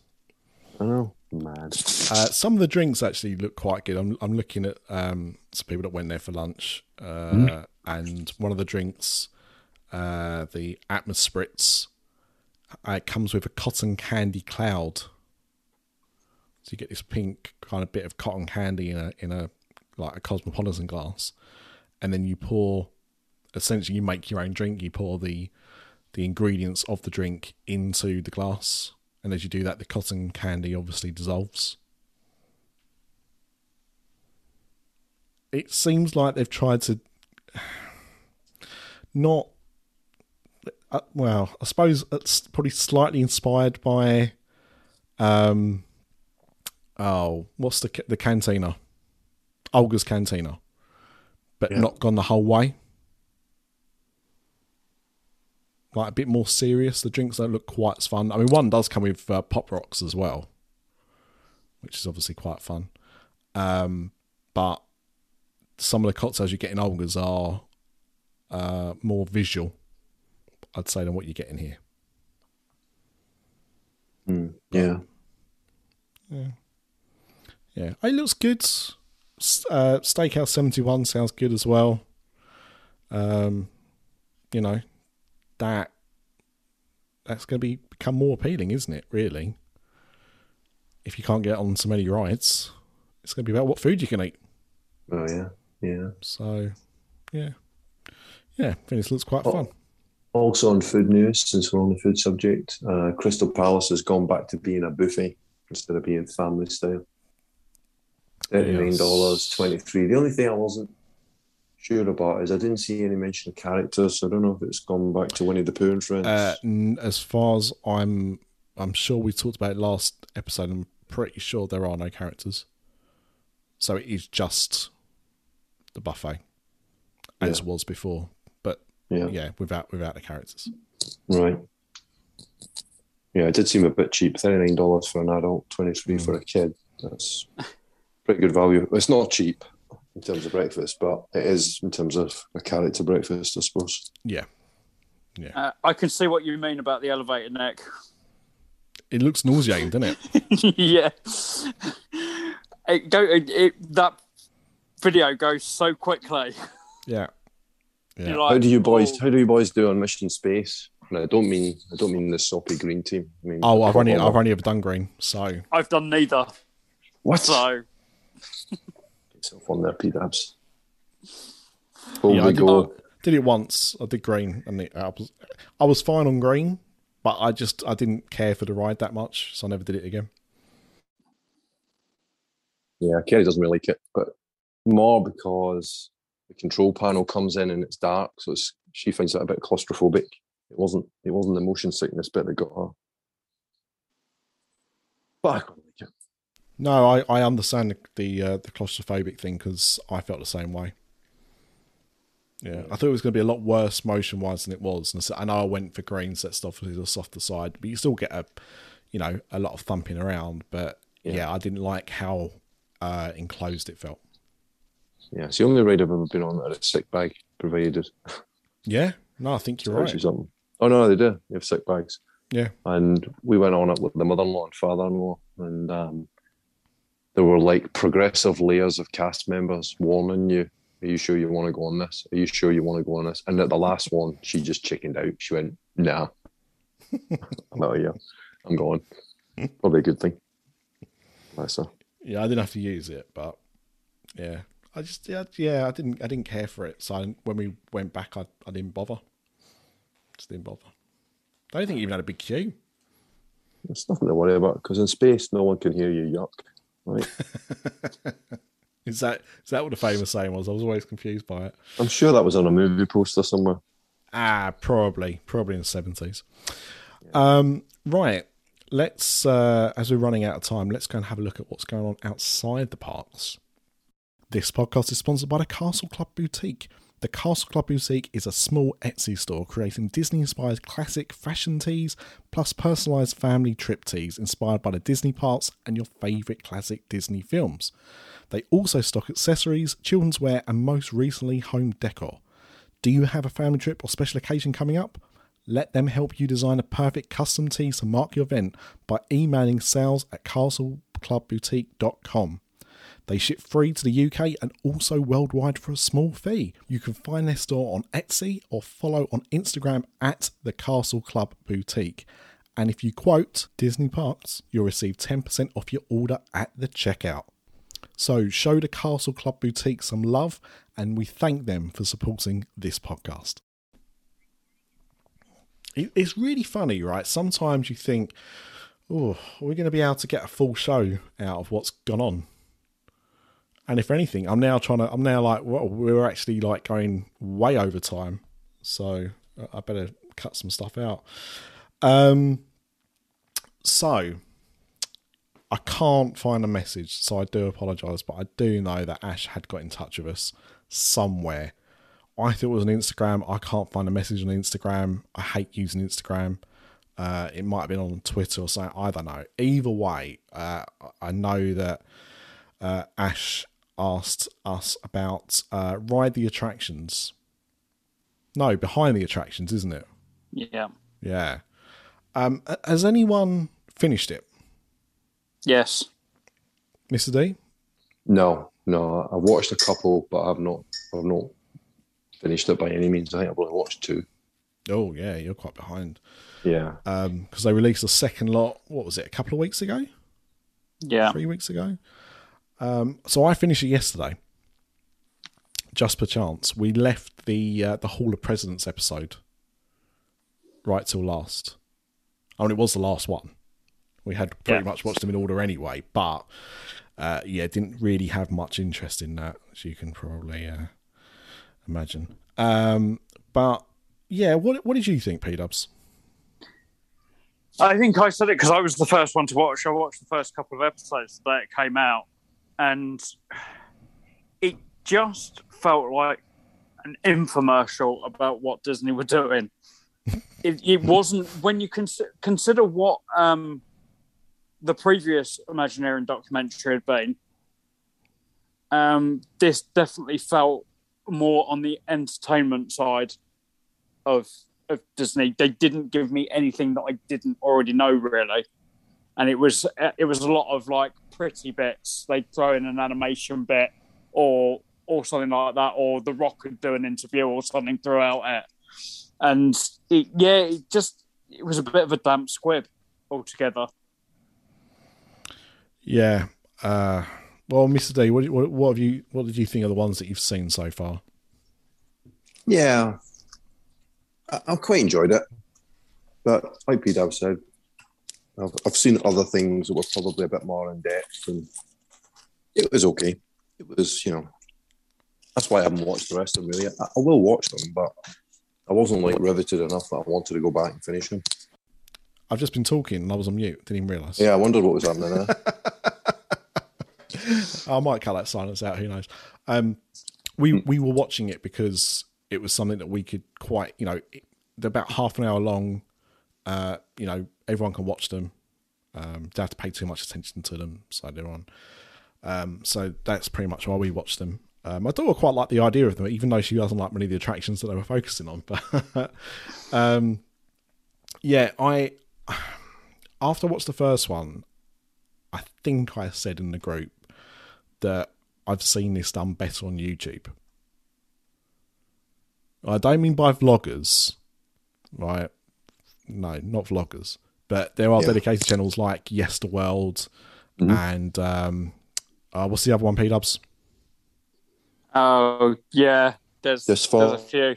Defunctland. Defunct is another one. Yeah. And they have done this stuff before and really, really well. They don't put many videos up. They obviously put a lot of work and do a lot of research into getting this stuff together, and they make really good videos on YouTube. And this felt like a bigger budget version of one of those, but not as good. I don't know anyone that likes the commentary for them, and I feel really bad because is it Paget Brewster? Is that her name? Yeah. And I like her, but the scripts are awful. They're not funny. And her job is just to read the scripts. Do you know what I mean? It's nothing to do with how she's reading them. It's just the content is awful. It's like the mandate was, let's do what the Jungle Cruise skippers do, but do that for every single episode that we're filming. And that's what I would say. It feels like it was a vehicle to sell the Jungle Cruise movie. And then they went, oh, we can't just do one episode. We'll have to do a whole series of them. Yeah. And some of the choices have been weird, I think. One episode was about the Disneyland Hotel, which I found interesting because I didn't know a lot about Disneyland Hotel. So I thought that, fair enough. But it's also the things they leave out. So the Disneyland Hotel one, they don't talk at all about the fact that the reason why Disneyland is landlocked is because everyone else bought the land around it and made their own hotels. That's never mentioned at all. Or there's other things they've missed out. Or like the Tower of Terror one.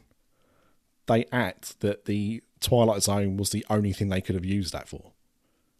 Yeah. When we all know Mel Brooks was, so close to having that deal done. Yeah. And we talked about that amongst us, didn't we, in our group, that it was just ridiculous that they completely left that out when it was full well known that they were pretty much set on it, and then it fell apart. There's concept art, there's plans, there's all sorts. Twilight Zone was like the second idea they had. Yeah, because the first one fell through. The other thing as well, when you see, the Imagineering story, I think was great, and it was the first thing that we saw. So the bar was already set quite high for like a behind the scenes of Disney kind of thing. But because of how they did the Imagineering story, and it kind of went through the years, you had that real kind of emotional punch at the end of the first one of Walt dying. Yeah. And it was done really well. And then with this, literally, and I said this in the group yesterday, didn't I? Every episode of this show is, and then Walt Disney come up with this idea about, how small the world is. So he's going to make this ride called It's a Small World. But then Walt died, sadly, before he got to see it. Every episode has to throw that in there. Yeah. Even for stuff that he was nowhere near being able to see it. Do you know what I mean? It's weird that they have to throw this thing in. Disney died, by the way. In every episode. It's weird. Yeah, that's what we said. We didn't get the episode where it told us where his frozen head is and hidden. season 2, Walt's frozen head. Yeah, and the other thing actually, I saw a headline. I'm trying to find it, but I saw a headline somewhere saying that somebody was trying to sue Disney for using their YouTube video. Yeah, basically they used some artwork that this guy designed, changed a couple of the colours on it, and it's exactly the same. Yeah, like too close. So I just think it's cheaply done, and I don't think it's done well. Like at the end of the day, this is their bread and butter, right? This is Disney doing it. If you cannot do a series of history behind the attractions better than somebody on YouTube with the budget of whatever their Patreons sponsor them, that you're doing something wrong. Yeah. By the way, you mentioned Disneyland Hotel. There is a really good, I don't know, did I share the link? There's a really good one on the Disneyland Hotel, and it's on a channel called Yesterworld Entertainment. It's excellent. I've not seen it, but I've seen a lot of videos on Yesterworld, and he's particularly good. Both him and Defunctland do great stuff. Yeah. But Yesterworld, I would say, focuses more on Disney. Defunct does a bit more outside of it as well. One of the best, I'm sure it was Defunctland did an episode about the Toys R Us store in Times Square. Yes. Fascinating. Very good one. Yeah, it was brilliant. It's like 20 odd minutes of a store that I never ever went to. But all the way through until closing day. Riveting. Which I thought was brilliant. Yeah. So, when those guys are doing videos better than you are, and it's your own company, there's something wrong. There really is. So, well, I just found it I really suppose disappointing. I suppose they're less constrained, aren't they? I mean, if it's a Disney production, they're never gonna talk about what didn't go right or what the problems were or whatever. So these guys have got that advantage, even if they don't have the you say that, but big budget advantage. No, I disagree, because they don't pretend that everything worked out as planned. Like, they'll quite often say, and we were going to do this, and they'll go, but they didn't get a budget or whatever. Yeah, but you know as well as that, it's still sanitized. It's still management checked and authorized. It's never completely, unbiased, is it? No. Disney stuff is always very kind of safe and. Yeah, you are right, but I think that the point I'm making is that you're expecting Disney to do better than they have. Even if you forget, or even if you ignore that they probably have cut stuff out for either legal reasons or because it doesn't make them look particularly good and they're trying to protect their image, right? Even if you ignore that, the way they're put together, the scripts that they write for them are just nowhere near as good. Mm-hmm. Yeah, I don't disagree. Just poor. So, Ash, I hope that answers your question. No one's a massive... I don't even think Craig likes them that much, and Craig likes everything. But he's not been singing its praises that much either. So, some are definitely better than others, I will say that. But some have been... another one that really disappointed me actually was the Star Tours one. It's called Star Tours, and yet it's about half Star Tours and half Galaxy's Edge. Yeah, there was a few of them that kind of, because they didn't concentrate on one thing, like the castles, I thought was a bit weak because they talked about each castle for like 5 minutes, and then that was it, and it didn't really go in depth. And it was kind of similar with the Haunted Mansion episode as well, because they were flitting around the different versions across the world. It didn't pack any punch. Yeah. No. Or yes, depending on which way you want me. Yeah, but I agree. Is the point I was making. So that's disappointing, but it is what it is. I have started watching Only Murders in the Building. Yeah. Have you started watching Mr. D? Yep, I'm up to date. Well, because the next episode's tomorrow, isn't it? Yeah, I'm up to date. Yeah. It comes out. It's quirky, but I've always been a big Steve Martin fan. So I mean, I'm a Martin Short fan. yeah, I know Steve Martin has done some really bad stuff later in his career, so I will not defend that. Not everything he's done is good, but he's done some good stuff. Yeah, I don't think he's done that much bad. I mean, I never saw the Black Panther films. Yeah, Steve Martin was the first T'Challa. Yeah. I've never seen the Pink Panther films. Playing his accordion. That would have been a different film. And I've seen The Jerk, so technically, I suppose he could have played Black Panther. I mean, other than the Pink Panther films, I don't think there's much that I've seen him in that I've not really liked. I mean, I'm a big fan of Bowfinger. That film gets a lot of hate. I think it's hilarious. I haven't seen it for a while, though. Maybe times have changed on that, but I remember liking it a lot. I still think The Three Amigos is a classic. Well, I went to see The Three Amigos. I went to see The Three Amigos in the cinema, right, when it first came out, obviously. And I didn't like it. And I was a Steve Martin fan then because I loved The Man with Two Brains. I loved The Jerk. I loved Lonely Guy. A lot of his early stuff. Dead Men Don't Wear Plaid. Mm-hmm. I don't know if you've seen that. It's all like little movie clips, and he's superimposed. So you've got it's black and white. It's like it's black and white because it's like he's talking to Humphrey Bogart or James Cagney or whatever. It's a film noir.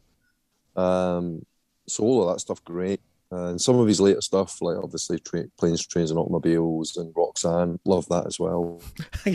Some of his later stuff, and you pick two films that came out the year after Three Amigos. Later than The Jerk, right? Yeah.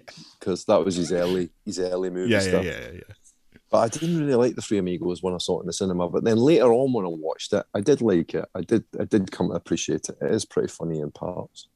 Oh, there's I mean, I'm not a Chevy Chase fan. I liked him when I was younger, but I think realising that he's the real jerk. Steve Martin played a character who refers himself as the jerk, but no, Chevy Chase is clearly the jerk and worse. Yeah. But yeah, there's bits in that film that I think are great. The Amigo salute is something we used to do in school before we even watched the film. That just used to be something that we did at school. But yeah, the combination of Martin Short and Steve Martin, I mean, I know they're not particularly great films, although, again, I've not watched them for a long time, so they've either aged horribly or not. But the Father of the Bride films... they're okay. They're not as good as the original, but they're okay. Yeah. Parenthood's a good film. Yeah, I like that a lot, actually. I didn't like it when I was a kid. Yeah. Because it's probably a bit more grown up. It is. Really? I mean, the scene where he goes looking for a torch and comes in with something that makes a buzzing noise is just hilarious. Finds it in a drawer. Oh, just when he turns up at a party as the cowboy is brilliant. Yeah. There's a lot of good stuff in that film. But yeah. And he did some good serious stuff as well. I don't know if you ever saw Grand Canyon. That's a good movie. LA Story's a bit quirky. I like it. It's a bit quirky. God, I haven't seen that in years. Yeah. But yeah, I like Only Murders in the Building. I think it's good. I'm really looking forward to the next episode. Do you know what I really like about it, though? One of my favourite things about it is obviously the irony of us talking about a show about a podcast is not lost on me here, but is that bit at the beginning when it tells you what the episode title is. Yeah. So it comes up as it would if you was listening to a podcast on your phone. But also if you look, the timestamp on it is where you are in the length of the episode to where you are at the end. So the last episode, I think it started like 3 minutes 36. So when that popped up, it was at 3 minutes 36. The start time of it. Yeah. Like it's the little details like that are very, very clever. But I like a murder mystery, especially like one with a bit of humour in it, which this has. And yeah, they're a bit old. They're obviously a bit older, but seeing Steve Martin and Martin Short together is great. Selena Gomez, not somebody that I know much about, but I think she's been interesting just a good cast in general, really. Strangely enough, I just digress for a minute. I'm also watching it right now. We've only watched about half of it, or maybe 2/3 of it. But I'm watching Selena Gomez in a Netflix movie with Bill Murray and Adam Driver called The Dead Men Don't Die, or Dead Don't Die. Oh, yeah. That's an odd movie. I'm quite enjoying it, but it's a strange zombie movie. I like it. Yeah, I can't remember who the director was, but he's a bit of a funny director. It's good, but it's definitely a different kind of zombie movie. Anyway, yes, I digress. Yeah, it's not traditional. Different streaming service. Yeah, other streaming services are available, of course. But no, I think this is good. We didn't watch it at first. We wanted to get a few episodes in, but we've done that cardinal sin of watching too much too quickly, and now having to wait weekly, which is a shame. But it has been renewed for a season 2. Yeah, that's good. My understanding is that this story wraps up in season 1, because it was only planned to be a season originally, or they only officially confirmed one. So I am guessing that this mystery will be wrapped up, but hopefully that leaves the door open for another murder or incident to happen later down the line. So presumably in the same building. It's not a very safe place to live. It doesn't seem like it is, does it? Really? No. But yeah, if you're looking for something new to watch, that's not a bad shout. I'm sure there was something else I was going to mention that had come to Disney Plus, but I've gone blank. We just recently finished watching the end of the second series of War of the Worlds, which only came out beginning of September, I think. Mm-hmm.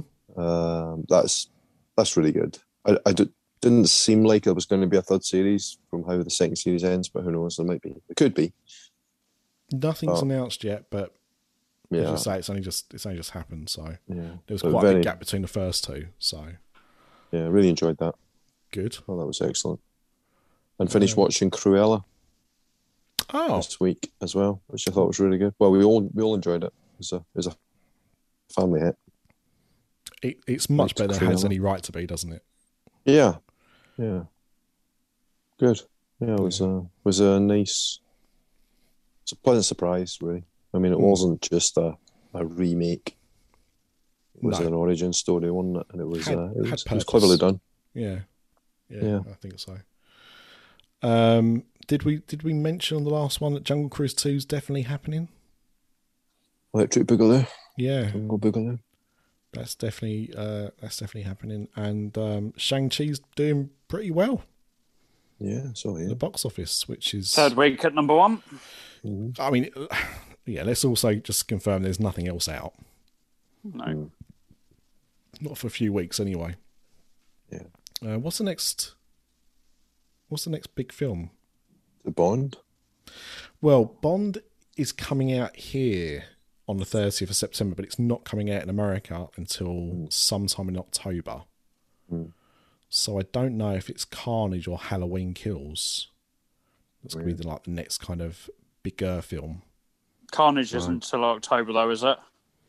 No, it's not till October. Because it got pushed back and then pulled forward again, because it was the end of October, and then they moved it forward again, didn't they, when Shang-Chi did so well? Yeah, so I don't know. I've got a feeling it might be coming out early October now. Might come out before Bond. It's going to have to. If it doesn't come out before Bond, there's no point in it coming out. We're just rewatching all the Bonds at the minute. Okay. Bond, Skyfall. It's a good one, isn't it? Getting ready. Yeah, Skyfall's good. Yeah. I didn't mind Spectre. Yeah, but that was good. I know it's not as good as Skyfall. My mother-in-law loves Bond.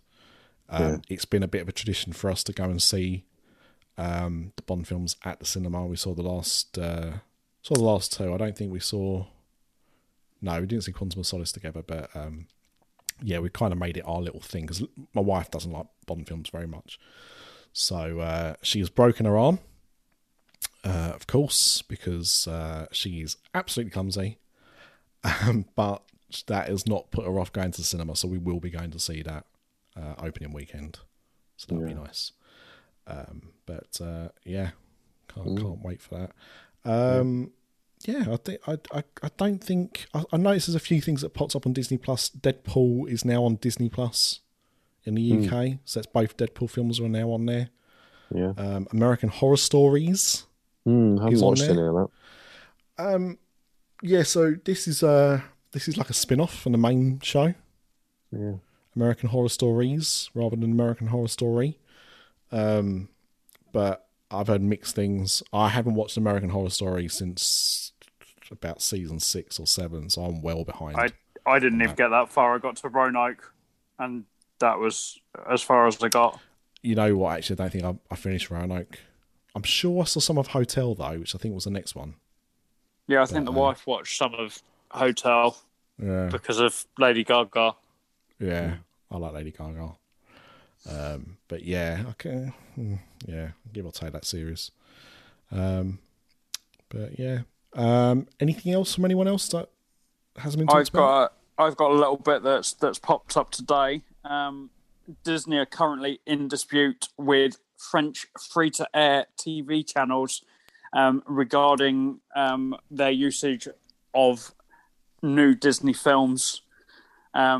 They want Disney to remove any new films from Disney Plus for the month that they have access to showing said films.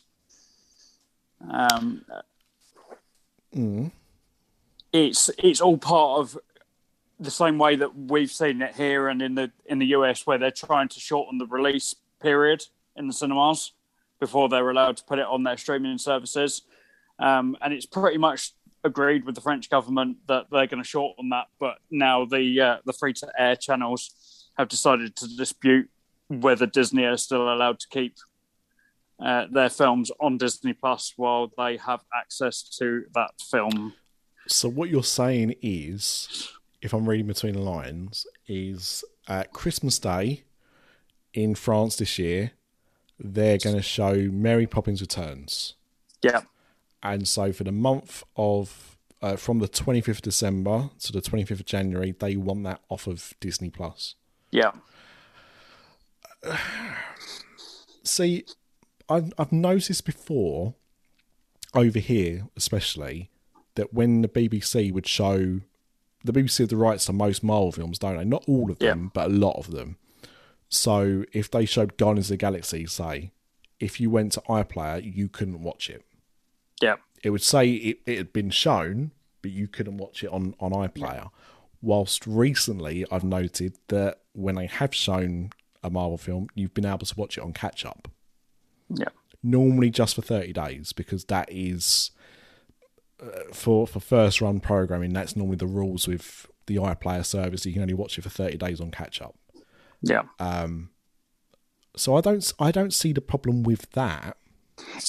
I think it's more to do with the new film, so it's part of that release period. And what Disney have said, if they can't agree to it, Disney will remove all new films from French cinema, and they will all go to Disney Plus, and no one will have access to them. Well, unless you've got Disney Plus subscription. Yeah. So cinemas won't have access to them. TV channels will not have access to them. It will just be on Disney Plus. Mon Dieu. That to me sounds a little bit silly. Like, who's really winning there? No, that everyone has a sour taste in their mouth. Yeah. No one comes out of that smelling roses. I do think sometimes, I mean, obviously, we've talked about before the Scarlett Johansson thing, but you do think sometimes that they are an evil company. It's not just them that it's not just them that the French TV channels are going against. It's the likes of Warner Brothers as well, and anybody that's got their own streaming service that they want to force to remove said films from streaming services for that month that they have the rights to them. But Disney seem to be the one that's got their back up first. I see this being a massive problem in general with streaming services. I mean, there was this big push a few years ago, wasn't there? Especially out of America with cutting the cord. Yeah. Cut the cords. You're paying too much for cable. Cut the cord. You know, you can pay for the individual services. And each year there's been more. So, you know, what have we got? Well, not from an American perspective, right? We've got Disney Plus, Hulu, ESPN Plus, Peacock, CBS Access, All Access, or is that now called Paramount Plus? Yeah, I think it's Paramount Plus. Yeah. Netflix, Amazon Prime, HBO Max, Discovery Plus. I think it's called, isn't it? Yeah, Or which Discovery. will soon become part of HBO Max, and God knows. Oh yeah, because that's all being bought out, isn't it? Yeah. Yeah. So the thing is, it's gone from having a few different streaming services, or you can pay for certain channels, to now having all of these services, of which if you bought all of them, you'd be paying just as much as you were paying for cable. Yeah. It's I see this bursting.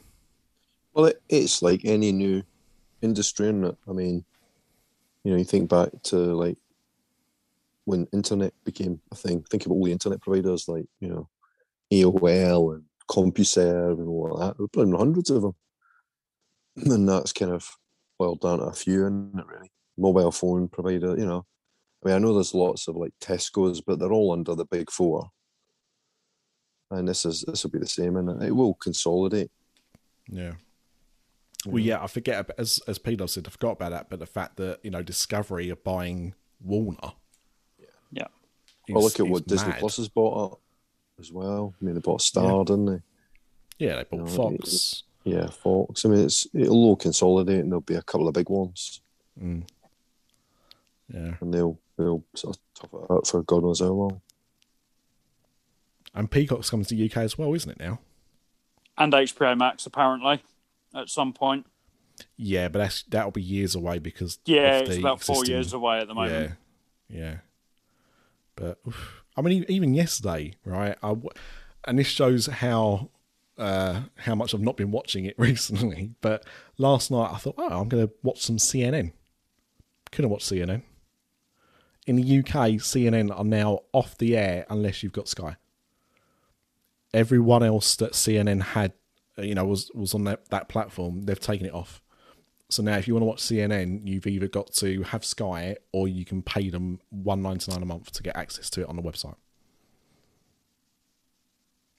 CNN. I haven't, by the way, just in case you was wondering. I'm not paying for it. But yeah, I can see this being the future. Just less and less TV channels being available and more streaming services. Madness. Right, anything else from either of you, Sue? The only thing, I was just sort of flicking through my notes, but this is back to the parks. But did we talk about Disneyland's Roger Rabbit? We talked about that. We didn't talk about it, and we've not talked about it previously. I did see something about it earlier, but you know what? Take us home on it. Well, just quick, really. I mean, I was just reading that it's going to be rethemed, so it's obviously a Roger Rabbit's something spin, and it's going to be themed to Jessica Rabbit now. The new story, and well, that was quite interesting. It kind of makes sense, really. I mean, Roger Rabbit isn't a thing, but Jessica Rabbit has retained some infamy. Would you say? She's still a thing. Well, I just hope it's in 3D. Hubba hubba. Well, I mean, she's very notorious in Paris, right, P-Dubs? Infamous, maybe. Yeah, with her melty face. Droopy dog, more like. It's an odd one because Roger Rabbit really is like the great lost franchise. Mm-hmm. He could have easily been the next Mickey Mouse. I mean, don't get me wrong. I don't think he would have overtaken Mickey Mouse. I don't think that was ever on the cards, but I think he could have been a big character like a Bugs Bunny or something. Somebody that people knew, was quite ingrained in pop culture. Well, it's a funny one because it's a great film. I absolutely love it. But I don't think Roger Rabbit's a really strong character in the film. He's almost like, he's obviously the central kind of thing, but it's really it's Bob Hoskins, isn't it? Really, Yeah. Oh, it's the main yeah, character. but the thing is, that could have been expanded upon.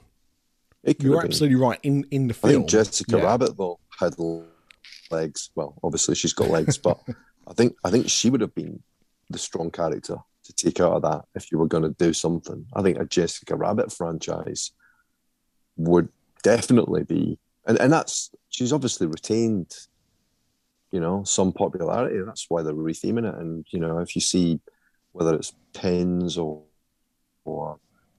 merch or whatever, it's never really Roger Rabbit. It's Jessica Rabbit. Pins. Pins. Pins. That makes trading more pins. sense. Yeah, got a I couple was of thinking, Jessica Rabbit I don't trading think I've ever pins. seen a Jessica Rabbit pen.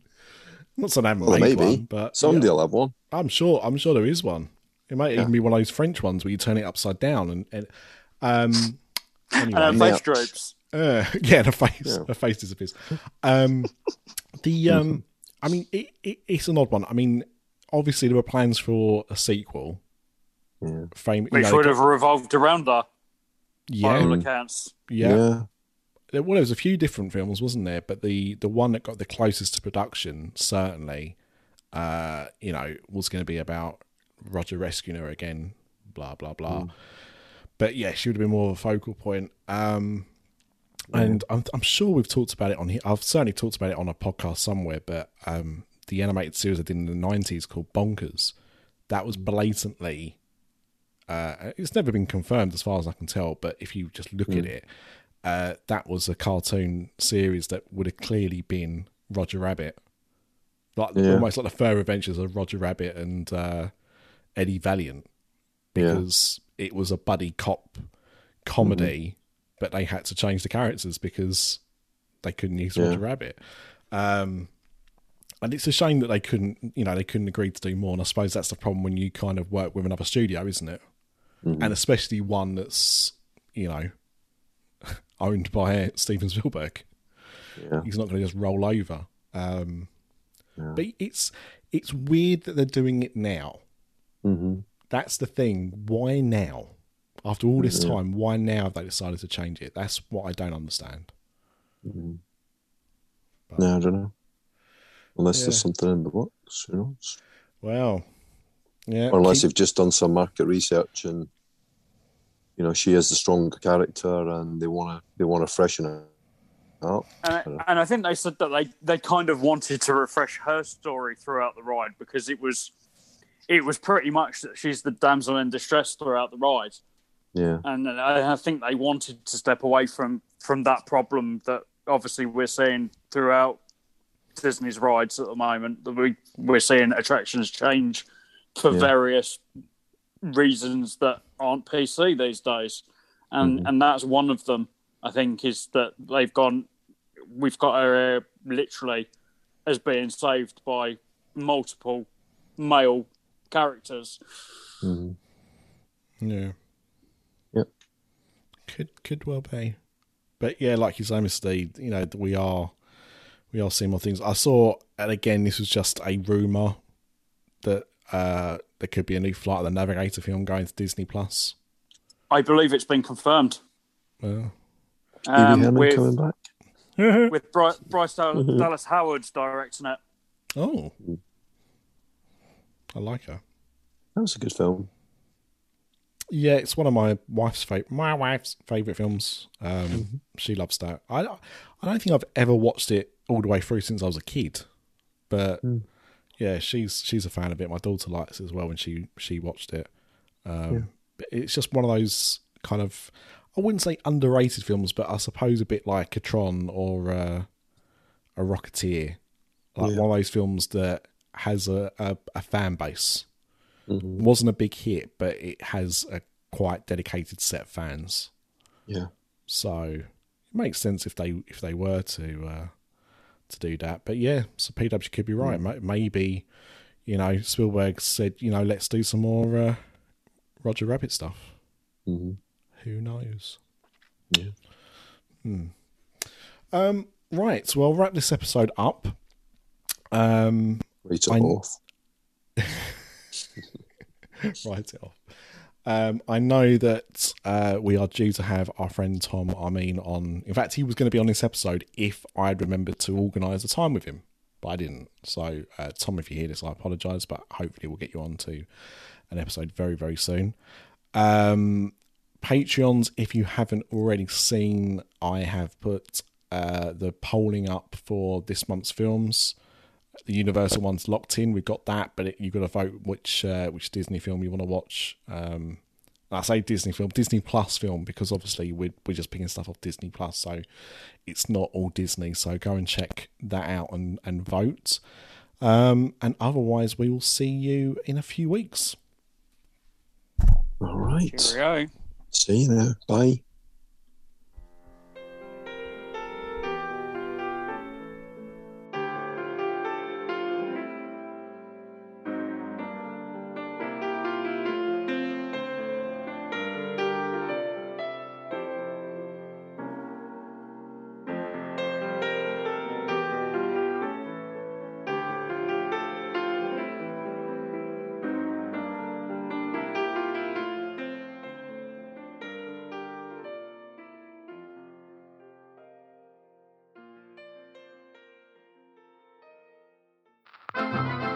This podcast is part of the After Dark Podcast Network.